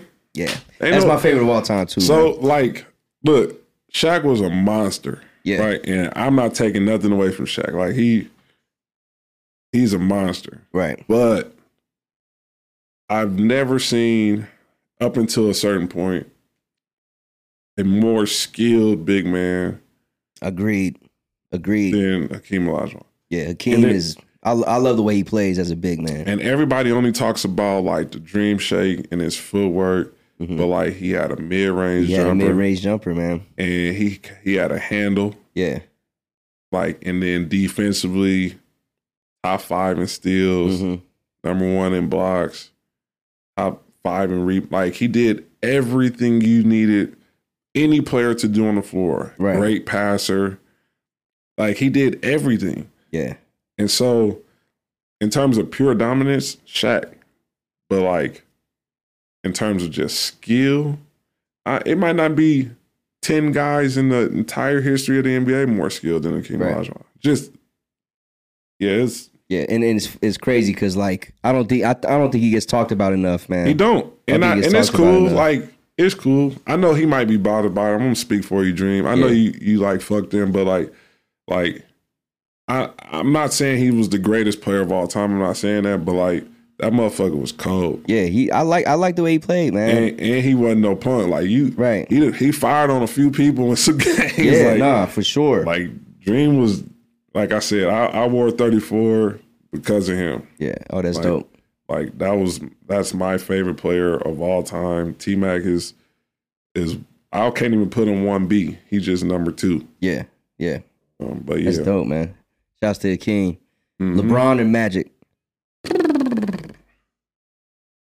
I'm gonna go with Bron only because I could say I played with him for a couple summers. But Magic, man, I don't know. Like, do Magic got the coldest highlight tape of all time? In his time?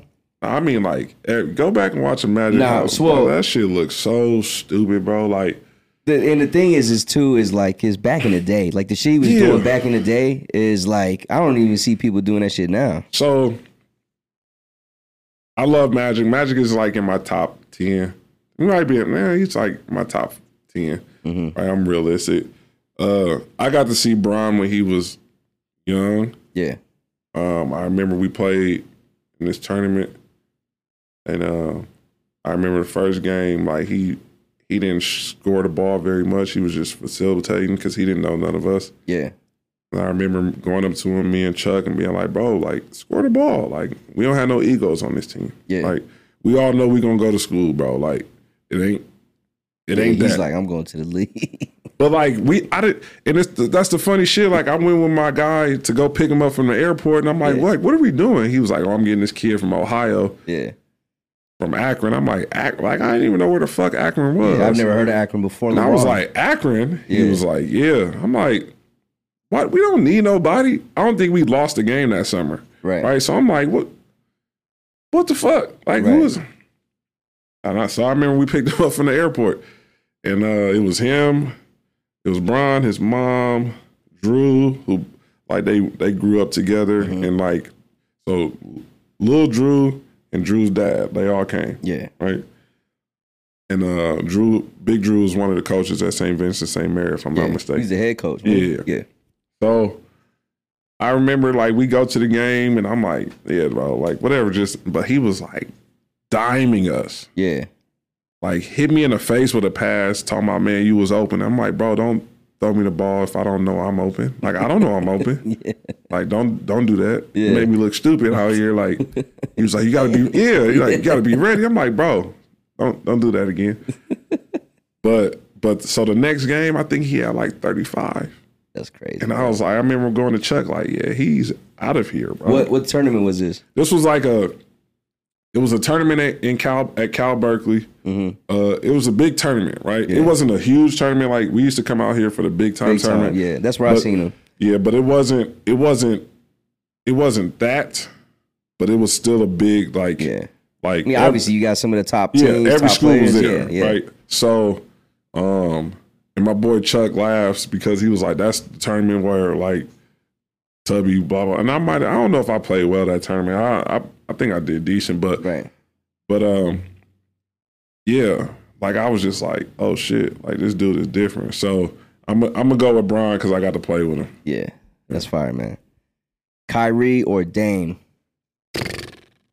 Good. Hometown. Yeah, hometown. Dame. He from North Oakland too, or just Oakland? Dame from Brookfield, which is in East Oakland. Okay. But he played for Coach Rames. Yeah.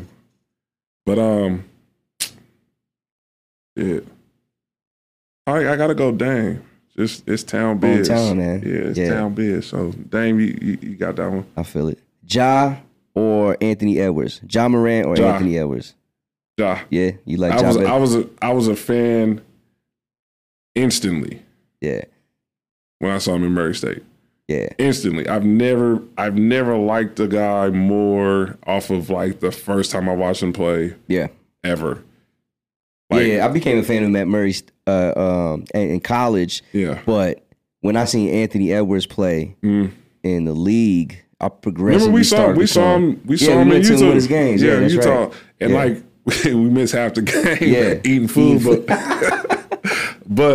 But yeah, no, like he's going to be a superstar in this, both of them. Yeah. Right. But like, I don't know.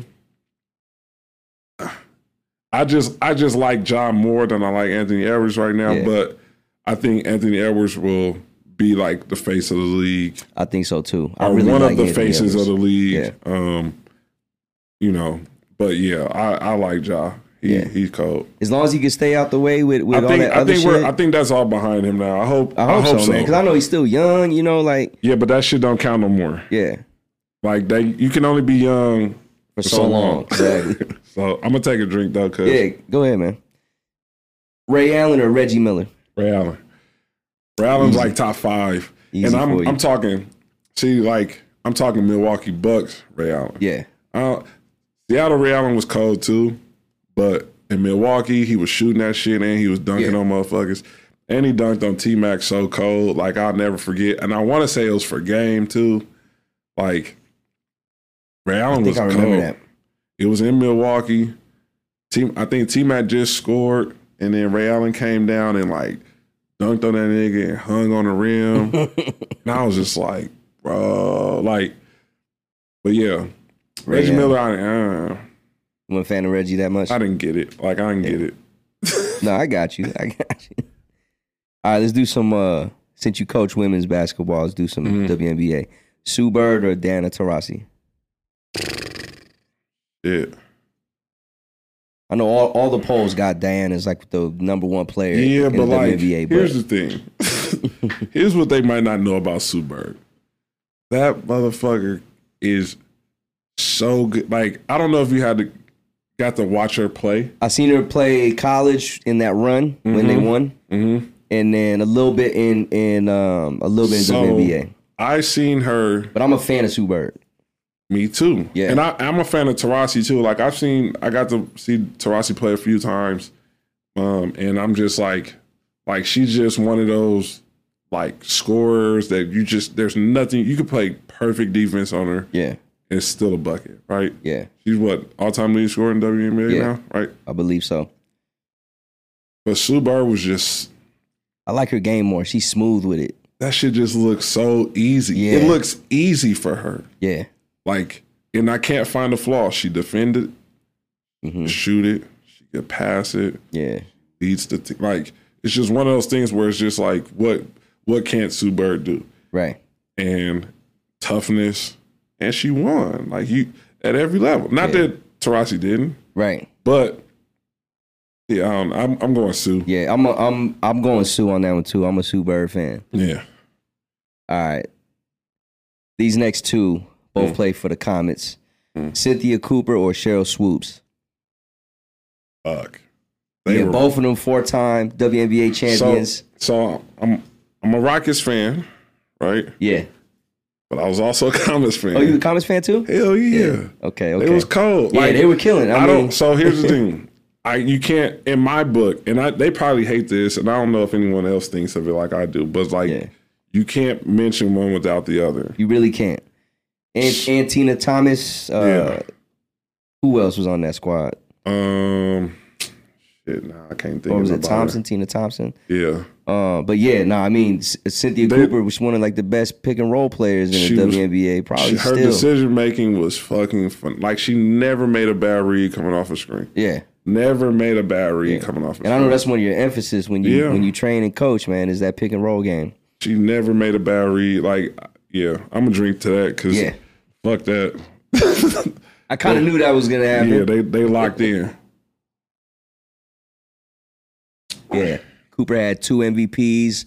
Swoops had 3. Like there was nothing you could do with them during that run. Nothing. Absolutely not. Becky said, shit, since we're aces, Vegas aces over here, Becky Hammon or Lindsay Whalen? Both are coaches now.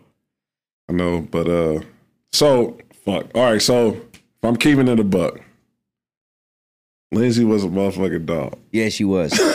Yeah, she was. She got 3 titles. She was a motherfucking dog. Becky was really, really good too. Yeah. Like really, really good. So I'm giving Lindsay the player. I'm gonna give Becky the coach. Okay. So, yeah, because Lindsay Whalen was a problem. Yeah, and like, man, she I think she led, if I'm mistaken, I think she led the league in assists. Mm-hmm. I think to this day, I think. Yeah. She's I want to say she's all time. Top 3 for sure, if it's not number 1. Yeah. And then Becky was cold with the 3-point shot. She can shoot the shit out of it. But I mean, obviously, she has great basketball acuity too, though. So, yeah, I'm gonna give her the coach, but like Lindsay, you get the player. Yeah, I give it to Lindsay. Yeah. All right, Asia Wilson or Candace Parker? Oh shit. So shit. Oh man, that's a tough one. Only because, like, I saw Candace, right? Yeah. I'm seeing Asia, and she's killing, man. She year to year, getting better. Like Candace, when Candace came into the league, not even when she came into the league, when Candace was at 10, Candace was probably had me watching more women's college basketball. It's a tie between like her and Maya Moore, right? Yeah. In terms of just college basketball. And then I became a Breanna Stewart fan. Yeah. Right. After her freshman year, I was like, she's probably gonna be one of the best players ever. Right. But I'm gonna just go Candace, because I had a crush on her too. I think everybody did, man. Yeah, it was tough. Like, it was tough, bro. Like, I was like, and I had an opportunity to go to Tennessee out of my prep school. Yeah. So we would have been there around the same time, I think. Yeah, you fucked up, man. No, because I mean, she's married to a woman now. So now, yeah, but she didn't start that way. Okay, was I'm trying not to say this. I'm trying to Sheldon Williams, like top 5. Oh, Sheldon Williams. I'm sorry, Candace. If you ever see this, and you probably won't, but if you do, like. Yeah, dog. Like, bro, listen, Sheldon, I don't know you, but you top 5 ugliest people on the planet. Like, I don't get it, but yeah. Yeah, so whatever. So Candace Parker. Yeah. Go Candace Parker. That's funny. Asia, you cold though. Yeah. Like, and I got to see you work out and not miss a shot for an hour. It was amazing. Yeah. Oh yeah, I forget she goes to Hoop City and works out. All right. Here, I'll put these 2 Reno players together. Nick Fazekas or JaVale McGee? JaVale's my guy, man. We talk pretty regularly. But Nick was one of those dudes where, like, I didn't get it. In terms of, like, we'll be playing, and I'm playing with him. Yeah. And I look up, and he has, like, 28 points. And I'm like, when the fuck did you score 28 points? Like, a quiet 28. And then we get the stat sheet at the end of the game, and he has, like, 14 rebounds and, like, that's crazy, man. 3 blocks. And I'm like, I was playing with you, bro. Like, when did you do this? Right. Like, I've never, I still don't get it. And on record, none of that shit popped off in practice, and you know that. Don't fucking lie. Like, I was eating all that shit up in practice, like, but because left shoulder hook and it wasn't flying. But I can remember a game we're coming. I want to say we were playing somewhere in LA. Yeah. I don't remember where. I think it was a tournament or some shit. And JaVale had like a nasty game. Like, it was like he went off. And I remember texting him, like, bro, you keep playing like this, you're out of here. Like, I remember we were sitting in the bus. I think I sat in front of him. He sat behind me. And like, he was just so physically gifted. Right. But in terms of just basketball at that time, I got to give it to Nick. Nick was cold, bro. Like, it's hard because if you watch him play, like, he can't run. Right. Like, yeah, it's I didn't get to see much of him play. Just when anytime Reno was in the tournament, I seen some of that. But yeah, I mean, like, his name was always being talked about. He was like But you're right though. Like, the way he gets his buckets, it's not impressive or anything like that, bro. So we'll be like, so he's 7 foot, right? He's taller than me, right? Not athletic at all. Couldn't jump over a credit card if you paid him. But he would just get every we had a drill, and I didn't realize until after. We called it the Nick rebounding drill. Yeah. And I didn't understand at the time, like, it was named after him while he was still in fucking school. Like, we're still here doing your drill. Yeah. Like, he would just get every fucking rebound and, like, laugh about it. Like, oh, yeah, like, there's nothing you could do. It was weird. Yeah, he just has it somehow. Mm-hmm. Some players like that, man. All right, let's do some Vegas cats. Okay. Marcus Banks or C.J. Watson? I don't know if you were here for when C.J. Watson was playing. I'm familiar. I'm familiar with him though. Yeah. So funny story about Marcus Banks, right? Yeah. So I'm at Reno. This is the year I couldn't play. Right. Mm-hmm. This is when I was there the first time, and I remember everything about leading up to this UNLV game. Yeah. For a bunch of reasons, and I'm probably gonna say some shit that's gonna get people in trouble, but whatever. So. Like, I could tell you what the scout was. The scout was go under every screen under Marcus Banks, right? Anytime he's in a PNR, go under. Right. You don't want to shoot it. Right. That was the scout. So, game time. Pre-game. Hey, remember, we're going under. Blah, blah, blah, blah. So, in the first half, we went under, or they went under. Yeah. And this fucker hit like 6 threes. So in my head, like, I know how this shit works, right? The head coach gets mad at whoever does the scout, right? Yeah. Right. That's just it. Like, this was your fucking scout, like, blah, blah. So it's halftime, and I would go in every halftime. You know, I was a part of the team. I just wasn't on the team. Right. So I would go in every halftime, and, like, for whatever reason, I didn't want to go in. Right. I just didn't. I was like, don't go in there. Yeah. Don't fucking go in there. So I'm standing in the student section at the bottom, like, the team walks in, and again, I'm like, nah, this is not the halftime you want to go in. Yeah. But something compelled me to just check it out, right? So at the time, because they switched the locker room, but it was 2 doors, right? So it was the door with the pin to get in, and then there was another door right when I don't know why they did it like that. Is this at Thomas and Mack or Lawler? No, this was at Lawler. Okay. So, boom, we go in. I go in, and I'm hearing, I ain't going to say his name. They could look it up if they want to. But he's going the fuck off. Right. He's going off, right? So I open the door, and all I see is a foot hit a player. Damn. Player flies back, and I slowly close that door and walk the fuck up out of there. This is UNLV. This is UNLV you saw. No, this was Reno. I mean, this was the game. Yeah, it was UNLV versus Reno. Yeah. I go into the Reno locker room. Oh, it was a Reno team. Yeah. It was your team. Yeah, my team. Damn. And I was just like, yeah, let me get the fuck up out of here. Like, it was a player or was it a scout? No, it was a player. It was a player. Yeah. And I don't know so, and then Marcus Banks ended up winning the game. Like, he had a night that night, right? Yeah. So I'm gonna give it to Marcus Banks, but yeah, it's still FUNLV. You see, I'm rocking some UNLV shit, man. Yeah. I did that on purpose. Mm-hmm. All right, Shabazz Muhammad or Pierre Jackson? Pierre. That little fucker's cold. Yeah, he's cold, man. And the Shabazz hype was cool. It just like, man, it just didn't. I guess it didn't pan out. I mean, he made it to the league, and I think he was in there for a few years. But and Pierre had short stints here and there. But like, he's just that fucker's really good. Yeah, Pierre's really fucking good. If Pierre was 6'3", he's still be in the league right now. He'd be an all-star in my opinion. Yeah. All right, Zach Collins or Steven Zimmerman? Battle of the tall white dudes from Gorman. So here's the thing.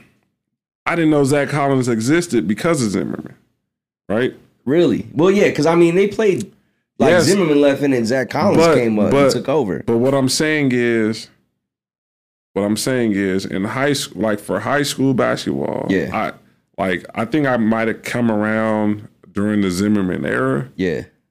But I want to say I was kind of here for the Zach Collins too. Yeah. Because I remember him, right? But the hype was so big with Zimmerman. It was, man. And he was like the greatest thing ever. Yeah. Didn't translate though, right? Yeah. Zach Collins still in the league. Yeah. So I'm gonna give it to Zach Collins. But that Zimmerman hype was real. Yeah, but where did he end up? Like, this is the thing. Like, where did he end up going for college? Well, he went to UNLV, and then he when he stopped playing there, I don't remember if he got drafted or just entered the draft, but I want to say that he did get to a team, and it was short lived. Yeah, so but I don't know if it was injury or if it was just like, yo, you just not I didn't even know he went to UNLV. Yeah, now Zach Collins really, he had the hype there too. But yeah, Zach Collins. Didn't he go to Gonzaga though? Right? He went to Gonzaga, and then he got drafted to the Blazers. Yeah, and he's still in the balling. league. Yeah, so you know. Like, I give it to Zach too. That's actually my brother knows him, so he be in and out the gym too. All right, let's do some music, man. A little bit of music here. I love it. Jay-Z or Drake? Jay-Z. Don't even matter. Don't even matter. Like, you gotta remember, I'm a little bit older, right? Yeah, and exactly. I got love for Drake. Like, I'll take that back. I don't got love for Drake, but like, if you look at my playlist, I have a lot of Drake music. Yeah, I feel you. I don't know why. Yeah. Because I'm not really a fan. Right. Same. I got a ton of Drake music. But he's all. So I tell everybody I listen to Jay-Z and Future. Yeah. That's it. Yeah. Not really, but like that's. But that's your main two. Yeah. That's it. Yeah. So if I need to hear some real shit, it's Hove. Yeah. If I need to hear some toxic, trappy shit, it's Future. And like everybody can fall in between, but like those are my spirit animals right now. Right. Got you. E40 or Too Short? E40. I love Too Short too, though. Like, but yeah, E40. Yeah, and E40 does a lot with the community too, right? Yeah, but he from Vallejo, which is like 30 minutes outside of Oakland. Too Short is actually from Oakland. Okay, got you. I didn't know E40 was from Vallejo. Yeah, I'm from the. That's it's true, huh? And Mac Dre too. Mac Dre is from. I think he's from Vallejo too. Yeah, yeah, but Okay, but E40 though, and just that my Ghetto Report Card album, is like that's I can name Too Short albums, but like none that impacted me like that album. Yeah, that's the anthem for you. Yeah. Nas or Tupac? Funny story. I'm not really a fan of neither one. Okay. I'm probably gonna say Pac because I just think. And it hurts that you're not a Nas fan. I'm just so like that's my favorite rapper. No, Nas. and I'm with you, right? So like lyrically, I get it, right? Yeah. But I'm a music lover, right? So everything matters, right? And I used to produce, right? Like nothing major. I didn't do anything for anybody ever, but like that's my music is my secret passion, right? Yeah. So everything matters. Yeah. So you can have dope bars, but if you can't pick a beat, if the music ain't hitting you, I can't really fuck with it. So Pac had a cheat code by having Dre around and like, but so Nas Stillmatic album is probably my favorite Nas album. That's a pretty good album, yeah. Right, and that's the thing. Everybody's like Illmatic or I Am like trash production, right? But Jay-Z's my favorite rapper. Yeah. Nas, sorry, Hov, but like Nas killed you on Ether, right? He ethers you on Ether. Backwards is probably one of the dopest songs ever. Like that shit is fucking. I listen to that pretty regularly. Right. Like storytelling in complete reverse with like I could see everything that he's saying. Right. But like Pac got All Eyes on Me, which is fucking crazy. It's crazy because both, in my opinion, are poetic. Yeah. But Pac can do more. He can do mainstream a lot better than Nas can, for sure. And I don't know. I think the totality of Pac is different too, right? Yeah, it is. Movies and just like pop culture, like you kind of gravitate. It's just funny because I like not even joking. I just watched Juice last night. Yeah. The night before I just watched Belly. Yeah. Like not even joking. That's right? crazy. for this question to come up. Yeah, but so I think like the totality of Pac just like supersedes a lot of shit. Yeah. I do respect Nas as a rapper. It's just like I can't even tell you the last time I played a Nas song. Right. Other than, you know, like having to go and just be like, I want to hear this song. Yeah. I can't. Have you heard any Nas's new joints with Hit Boy? Yeah, they cool. Yeah. They cool. I think Magic 3 comes out tomorrow. Yeah. Yeah. You do. But here's the thing. Like, nigga, you waited this long to like get with a producer. Oh, now I'm gonna get the beats. and like the last 3 albums have been dope, right? Yeah. So longevity, I can give it to Nas, but like what's gonna hit home for me? Yeah, it's kind of hard to say that with Pac. No, but I'm just saying in terms of just like I could grow to like Nas. Yeah, true. Right. Yeah. Machiavelli is the end of Tupac. Yeah, that was it. I don't know. Going Pac? Yeah, I'm going Pac. That's cool, man. But I'm gonna take a shot for Nas. All right, I'm gonna take one too. Fuck it. He killed my favorite rapper. I'm glad you said that, bro, because like, yeah, I could be honest. No one else thinks so. So, but here's the thing, right? And I ain't gonna be able to remember the song. So Ether was better than. I can't think of the fucking song from Jay-Z, right? Boom. Yeah. But then after Ether, Jay-Z made Super Ugly. Yeah. Which was super disrespectful. Yeah, that shit was good though. I fucked with that. That shit was fire. That shit was fucking good. in my mind, Hove won, but in terms of what was put on the album, Nas won. But like Super Ugly was like condoms in the baby seat. Like, come on, bro. Yeah, yeah. Come on, bro. Me and AI got more in common than just balling and rhyming. Get it? more in common. Yeah. When he said that, I was like, wait, who the fuck is Carmen? Like, you know, and there's no like Google wasn't out yet, so you had to ask the homies, and then you had to do your due diligence. Yeah, go in the source and like see if you could hear, like see any articles go back about and it. try and fucking find the old interview somewhere. Yeah, like, he was disrespectful. Yeah, that was crazy. My mom can't save you. The gloves is off. Yeah. Dude, Super Ugly was definitely like, and don't nobody ever bring up Super Ugly, which is like, I feel like it's unfair. Like you have to to bring it up, man. That shit was crazy. I remember when this is so wild because at the time it was just word of mouth. Luckily, I had one of my best friends growing up in high school. He was from New York, so his brother was going back and forth always with new mixtapes, and that's the only reason why I knew about Super Ugly and had it on CD. Yeah. So I was in North Carolina at the time. So like we were, you know, like the internet was bubbling. This was like early, like 2001, 2002, right?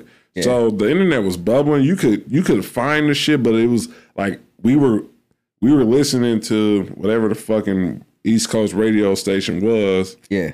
Like waiting for like, because when Ether came out, I remember being like, all right, nigga, like nigga, you got 24 hours to respond. Yeah, you got some time. And what's crazy is like the shit was happening in real time. It was, man. It was. So that's why I don't know. I mean, I give it to Nas in terms of album, but like nobody ever wants to bring up Super Ugly, and I don't understand it. Because that shit was, when I heard that shit, I was like, fuck, it's over. It's one of the most disrespectful diss tracks ever, and no one ever talks about it. Yeah, I think after that, Nas came out with Godson. He came with the album Godson, and it was like, it was pretty much done after that. Like now he was just focused. He's like, my mom died. Like this is, you know, let's end it. I'm trying, but I'm glad they're friends now. Yeah, they're cool now, man. Yeah. All right, Wu-Tang or NWA?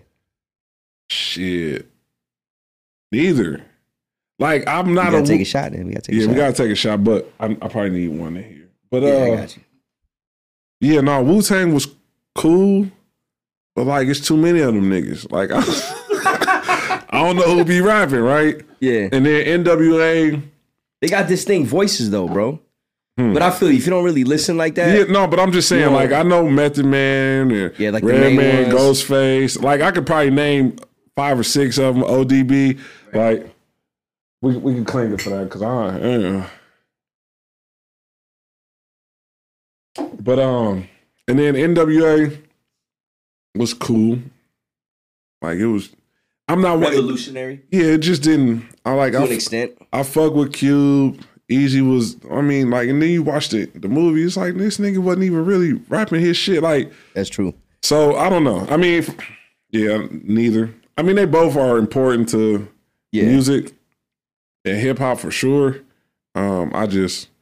Yeah, you just two groups you didn't really fuck with. I didn't even really listen to Ice Cube other than It Was a Good Day. Like, I can't even tell you too much. Yeah, I feel you, man. I just...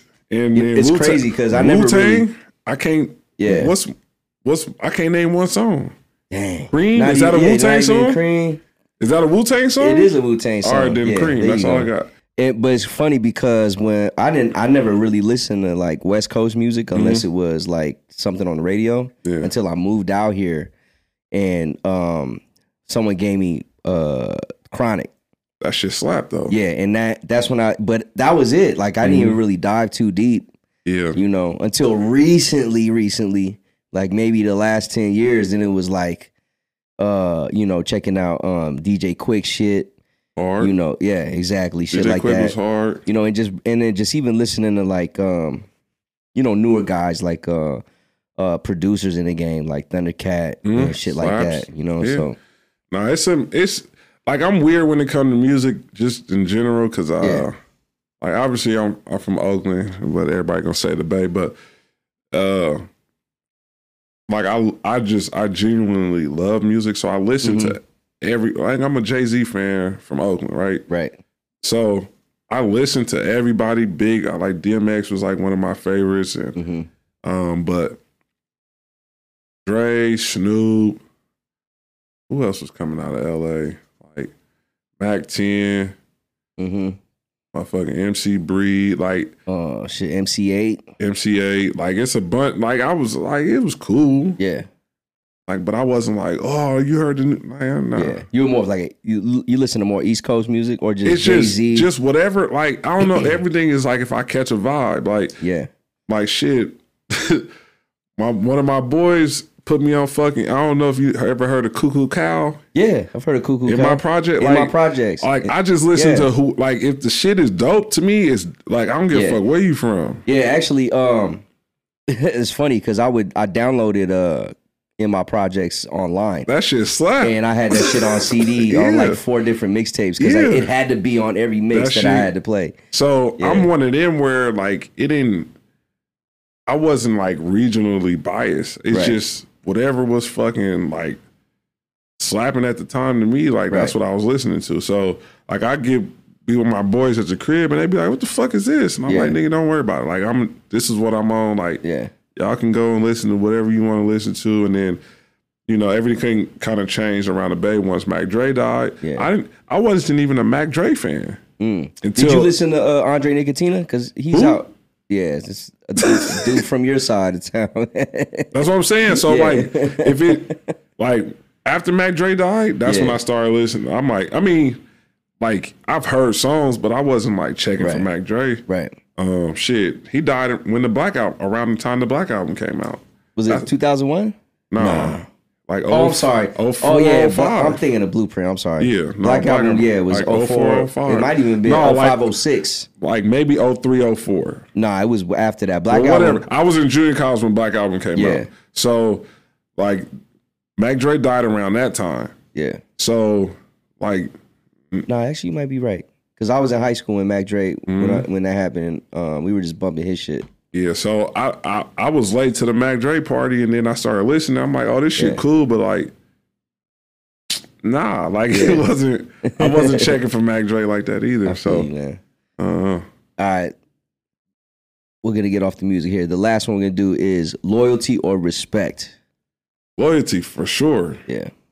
Shit, I got it. That's tatted on me. Yeah. Me and my boys, I tell everybody we a gang. I got the loyalty kanji on me, and we loyal fam. Like that's respect is so respect is mandatory, right? To me, for me, right? That come before almost anything. But in terms of the two, loyalty is so much.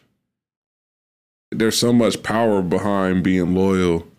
It's almost to a fault, right?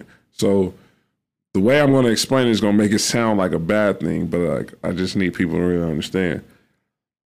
Some people choose loyalty over love, right? I know people talk about love, and if you love somebody, right, like you will never do these things, right? Yeah. Which is bullshit. Right. Complete bullshit, right? People kill people that they love. Yeah, all the time. Right? Yeah. That's why the first person they look at is, right? Relationships, parents, all that shit. It's the people you love, right? Yeah. You love them so much, you're willing to take them from this earth because you can't either have them the way you want them or they hurt you and you love them. Yeah. So it triggers something. But when you are loyal to somebody, you never wrong them. You can't wrong them. Yeah. Right? You don't want to lose that whatever bond or chemistry that you have, right? So respect sits in a different stratosphere to me. Like it's not the same. It's not the same conversation, right? It doesn't weigh the same. Because I deal with, and it's funny because Nipsey was like, we got to change the way we deal with disrespect, right? And that cost him his life, right? Yeah. I can't change the way I deal with disrespect. Right. I can couture it to make it where I'm not acting impulsively, right? But my respect is mandatory. Yeah. I don't deal with disrespect well at all. Right. As a coach, as a teacher, as a man, right. I don't. So I instantly check that, like nah, we're not doing that. Right. Kids at my school, nah. Like, I'm not your parents. You're not going to talk to me any kind of like referees. Right. All that goes out the window. So that's a different conversation. Right. But loyalty is unwavering. Right. Loyalty is unconditional. Like how we say love is, nah, what you're really talking about is loyalty. Right. You want unconditional loyalty because if you loyal to somebody, you might make mistakes. Don't get me wrong. Yeah, but you never right? doing Even wrong. in relationships, right? You're gonna make a mistake, but like if you're loyal to that person, you want to do everything possible to fix that. Yeah. Yeah. Everything. Like, look, I fucked up. Right. How can I? But yeah. So loyalty for sure. It's loyal fam forever. Got you, man. Is that the squad? Yeah. You grew up with? Mm-hmm. Okay, that's dope. All right, man. I want to touch on UNLV just real quick. The season coming up. But I want to talk about it because I know you probably helped these kids at some time in their life playing ball because they have they got 3 Vegas cats, actually 4. One's a walk on, but they got 3 of them. DJ Thomas, who's going to be a freshman. And from what I understand, he's going to be the starting point guard this year. From what I understand, possible. I don't know if it is or not. Possible. Isaiah Cottrell, he transferred from West Virginia. Should have never left, but go ahead. And then Jalen Hill, who transferred from Oklahoma. Right. So how do you think?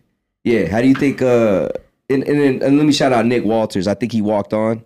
I don't know if you know him, but he played at Coronado. Okay. And then he went to CSN, so he walked on. Okay. Yeah. But they got several Vegas cats. But how do you think they're gonna do this year? Because everyone's talking about it. We got to keep talent at home, and I think here's several kids. It's not like we didn't have 3 kids from Vegas at one point, but right. I mean these kids were pretty solid basketball players out here. So a few things, right? So I've coached DJ, trained DJ. Yeah. Been around him since he was in the 4th grade. Coached with his pops. Someone who I 100% respect as a coach, has great basketball knowledge, does a great job with developing kids. Yeah. For those that don't know, his dad is D. Don Thomas, who was a point guard at UNLV, played under Tark. Yeah, led the nation in assists one year, like monster as a player, and a monster as a coach too. Yeah. I've learned so much from him. He probably don't even know it, but one of the people I admire and look up to is in terms of just being a coach and even as a father. So ultimate respect to him. And I got to see DJ. I remember the first time I was in the gym with him. Mm-hmm. I'm thinking he's in the 6th grade and blah, blah, blah. I'm like, man, he going to be all right. Yeah. And then I was like, no, he's only in the 4th grade. I'm like, wait, what? Like, nah, there ain't no way. He was so much more advanced than everybody. Yeah. Jalen, I coached. He played for my club when I had my own club. Trained him for several years. Had Isaiah when he was 6th, 7th grade. Mm-hmm. Coached him, trained him.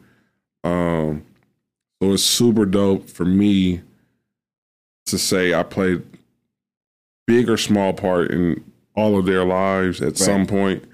And to have them all at UNLV, I got to do it every time. But rivalry. Yeah, not really, but we kicked their ass a lot.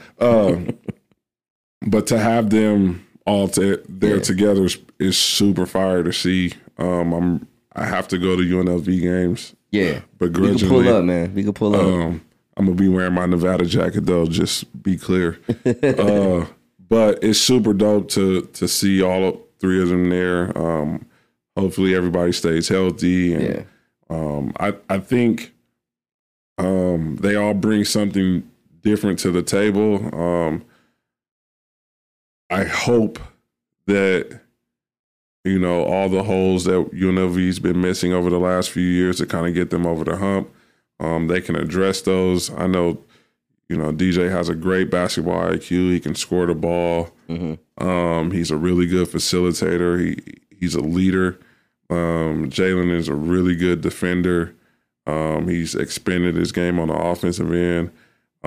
Isaiah has been polishing his game up. Hopefully he can stay healthy throughout this season because that's kind of been what's been keeping him off the floor. Yeah. So, with all those pieces, I hope that they can put it together and just lose to Nevada only. But I think they have what's required to make some noise and kind of get it going. Jalen's there on a 1-year deal because he's in his post-grad. Yeah, this is it for him. I can't remember Isaiah's situation. I want to say he's a sophomore. But I think he got to be a junior at least. Probably, but he should be a junior at least. But I mean, because everybody got the COVID year too, so I don't. That's what I'm saying. I don't know. Yeah. Where he's at in terms of how many years left he has in terms of eligibility, but super skilled kid. Yeah. So hopefully, they can all put it together and give themselves a chance to be really, really good. But like I said, do you think they got what it takes to win the Mountain West? Mountain West is tough, man. It's tough, yeah, especially for UNLV. It's tough, but I can't even say but. Not that it's top heavy, but they do have to go through San Diego State. You got to go through San Diego State, man. Which it's been hard to do for a lot of these teams playing in the Mountain West. I mean, in the Mountain West. So and it's hard to get that bid if you don't win the Mountain West. You got to win. You got to win. It's not like it's a Power 5 conference. Yeah, so unless you've just been beating the shit out of everybody and you're a top 25 team. But even then, I don't feel like their schedule is strong enough to get that. I haven't even seen it yet. So they got Florida State.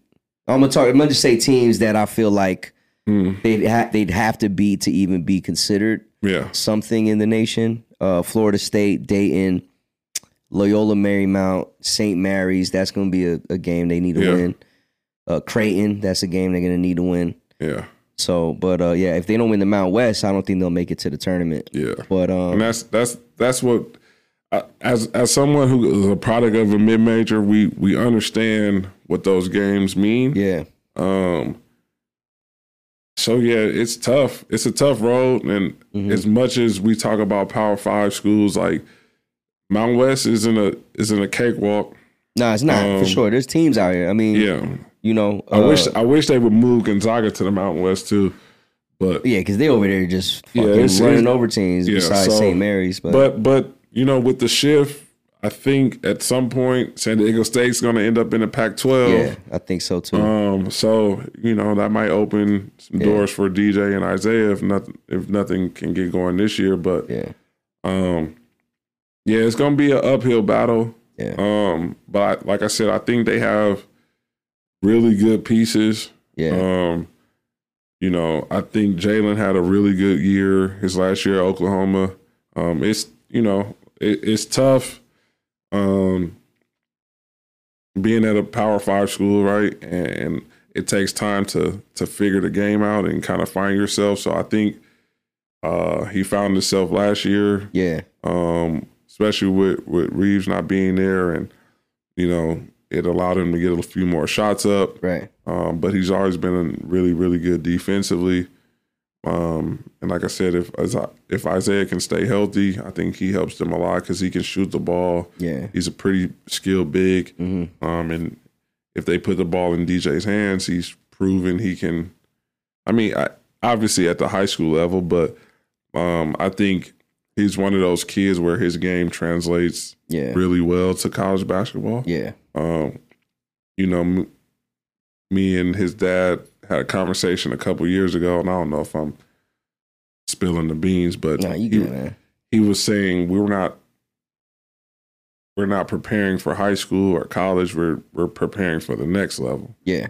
So I think his approach over the last couple years has been. I mean, he bumped his name. Yeah, he's to forego his senior year of high school. He's supposed to be in high school one more year. So I think they might have it figured out. Yeah. So I think he's going to be ready coming in this year. I'm excited to go to the games, man. I'm not excited, but I'm gonna go. I haven't. Well, obviously, I haven't been excited to see a UNLV game in a minute. Yeah. And I think it's really just because of the kids, man. Because I've seen them come up. DJ the most. Yeah. I saw him play. He came to the school I was coaching at in 6th grade, and he dominated. Yeah. And then at Liberty was dominant. So. Yeah. I personally think that it might take him a little bit, a few games, but I'm confident that he's gonna figure it out pretty soon. I think he'll be ready to go sooner than people think. Yeah. In terms of just like having it figured out. Yeah. What I try to explain to everybody is this: at the end of the day, at the very root, it's basketball. Yeah. And if you understand basketball, like you're gonna take some bumps here or there, but I think he's well adjusted to make that, like, bend that corner fairly quickly. Yeah, and his maturity level on the court too is just with I've never seen a kid be in the gym as much as DJ, because like the dude was he was in the gym in school, and I'd leave work and go to Hoop City, and he's there, and then he's there after I leave. So like I'd never seen that kid like not in the gym. Yeah, he's my motto is the grind, right? And he encapsulates that probably more than any other kid that I've been around, with the exception of a few. But all of them. Yeah, Tyus is all of them coming up. Kamen and Brooke, the twins, they're coming up. And I think they've all kind of just committed to being, great. Yeah. The dope thing is like, with D-Don, being a father and all that, and their coach. Well, I've never really seen him overdo it as a parent. Right. Like some parents do. You know what I'm saying? Like parent coaches. Yeah. Yeah. Like he's really just. He knows how to do it. Like if it's one parent that I don't give a fuck what he does, it's D-Don. Like he can do it. It's proven. You know what I'm saying? What's funny is this is because there's always trepidation, right? When you're around coaches who coach their kids, it's like, oh, come on, man. Exactly. Yeah, that happens a lot. So I remember DJ did something, right? Yeah. In the game, and D-Don went off, and it was he might have just like dribbled the ball off his foot, Right. And he went off on DJ. Yeah. Which I've seen other parents ignore all the mistakes their kids make.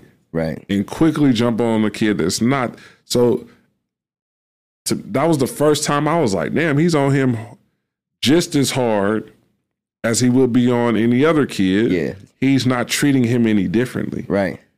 He's in his ass and he's in that kid. Like, and I'm just like, oh, okay. Yeah. Like, I get it. And not that he would coach him any harder. Right. But he would hold him to any other standard that he would hold any other kid in that West Coast 100%, jersey. man. 100%. And so when I picked up on that, I was like, oh, yeah, like that kid's going to be okay because, one, he's not going to feel like he's above the rest of his team. My dad coaches and owns this program. He's not that kid. Right.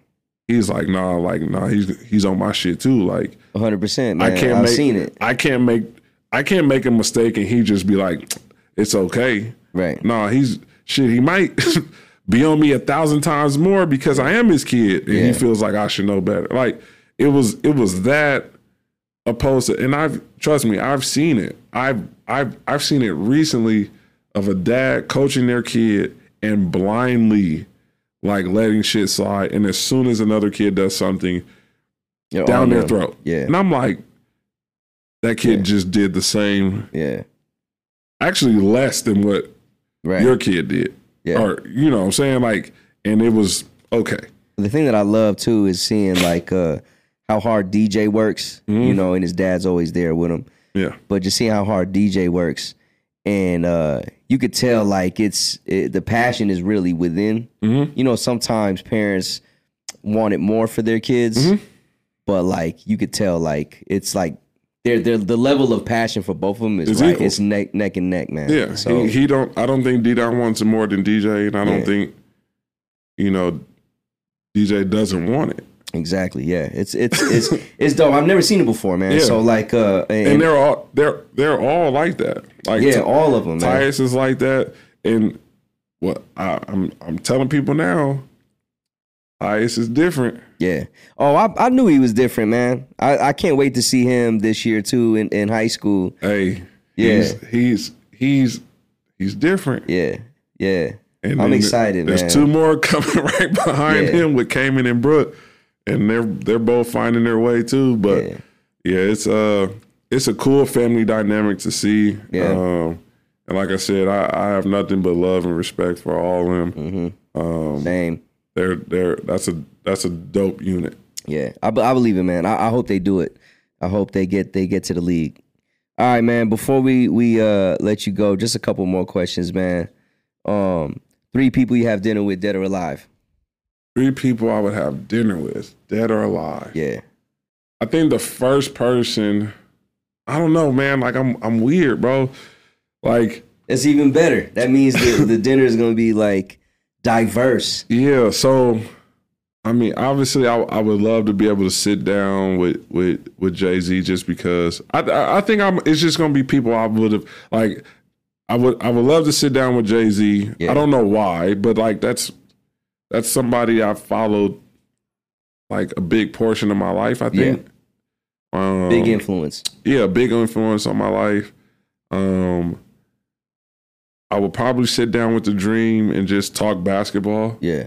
And that'd be kind of dope, man.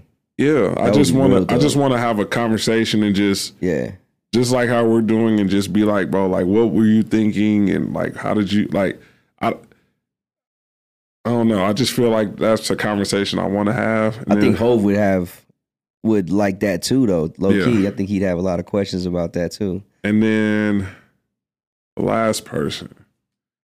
It's a tough question, man. Yeah, it's a hard one because, like, it's a hard one for me because it's not too many people that I want to talk to. Yeah. So I'm trying to think of like people who I would really like want to sit down and like pick their brain. Yeah. Because I think like that's more. It would be me more. I think it'll be me talking more than them. Yeah, which is like pointless because I'm trying to gain information. But like, even if they say yes to a question that I have, like that'll give me so much insight. Yeah. So I don't know.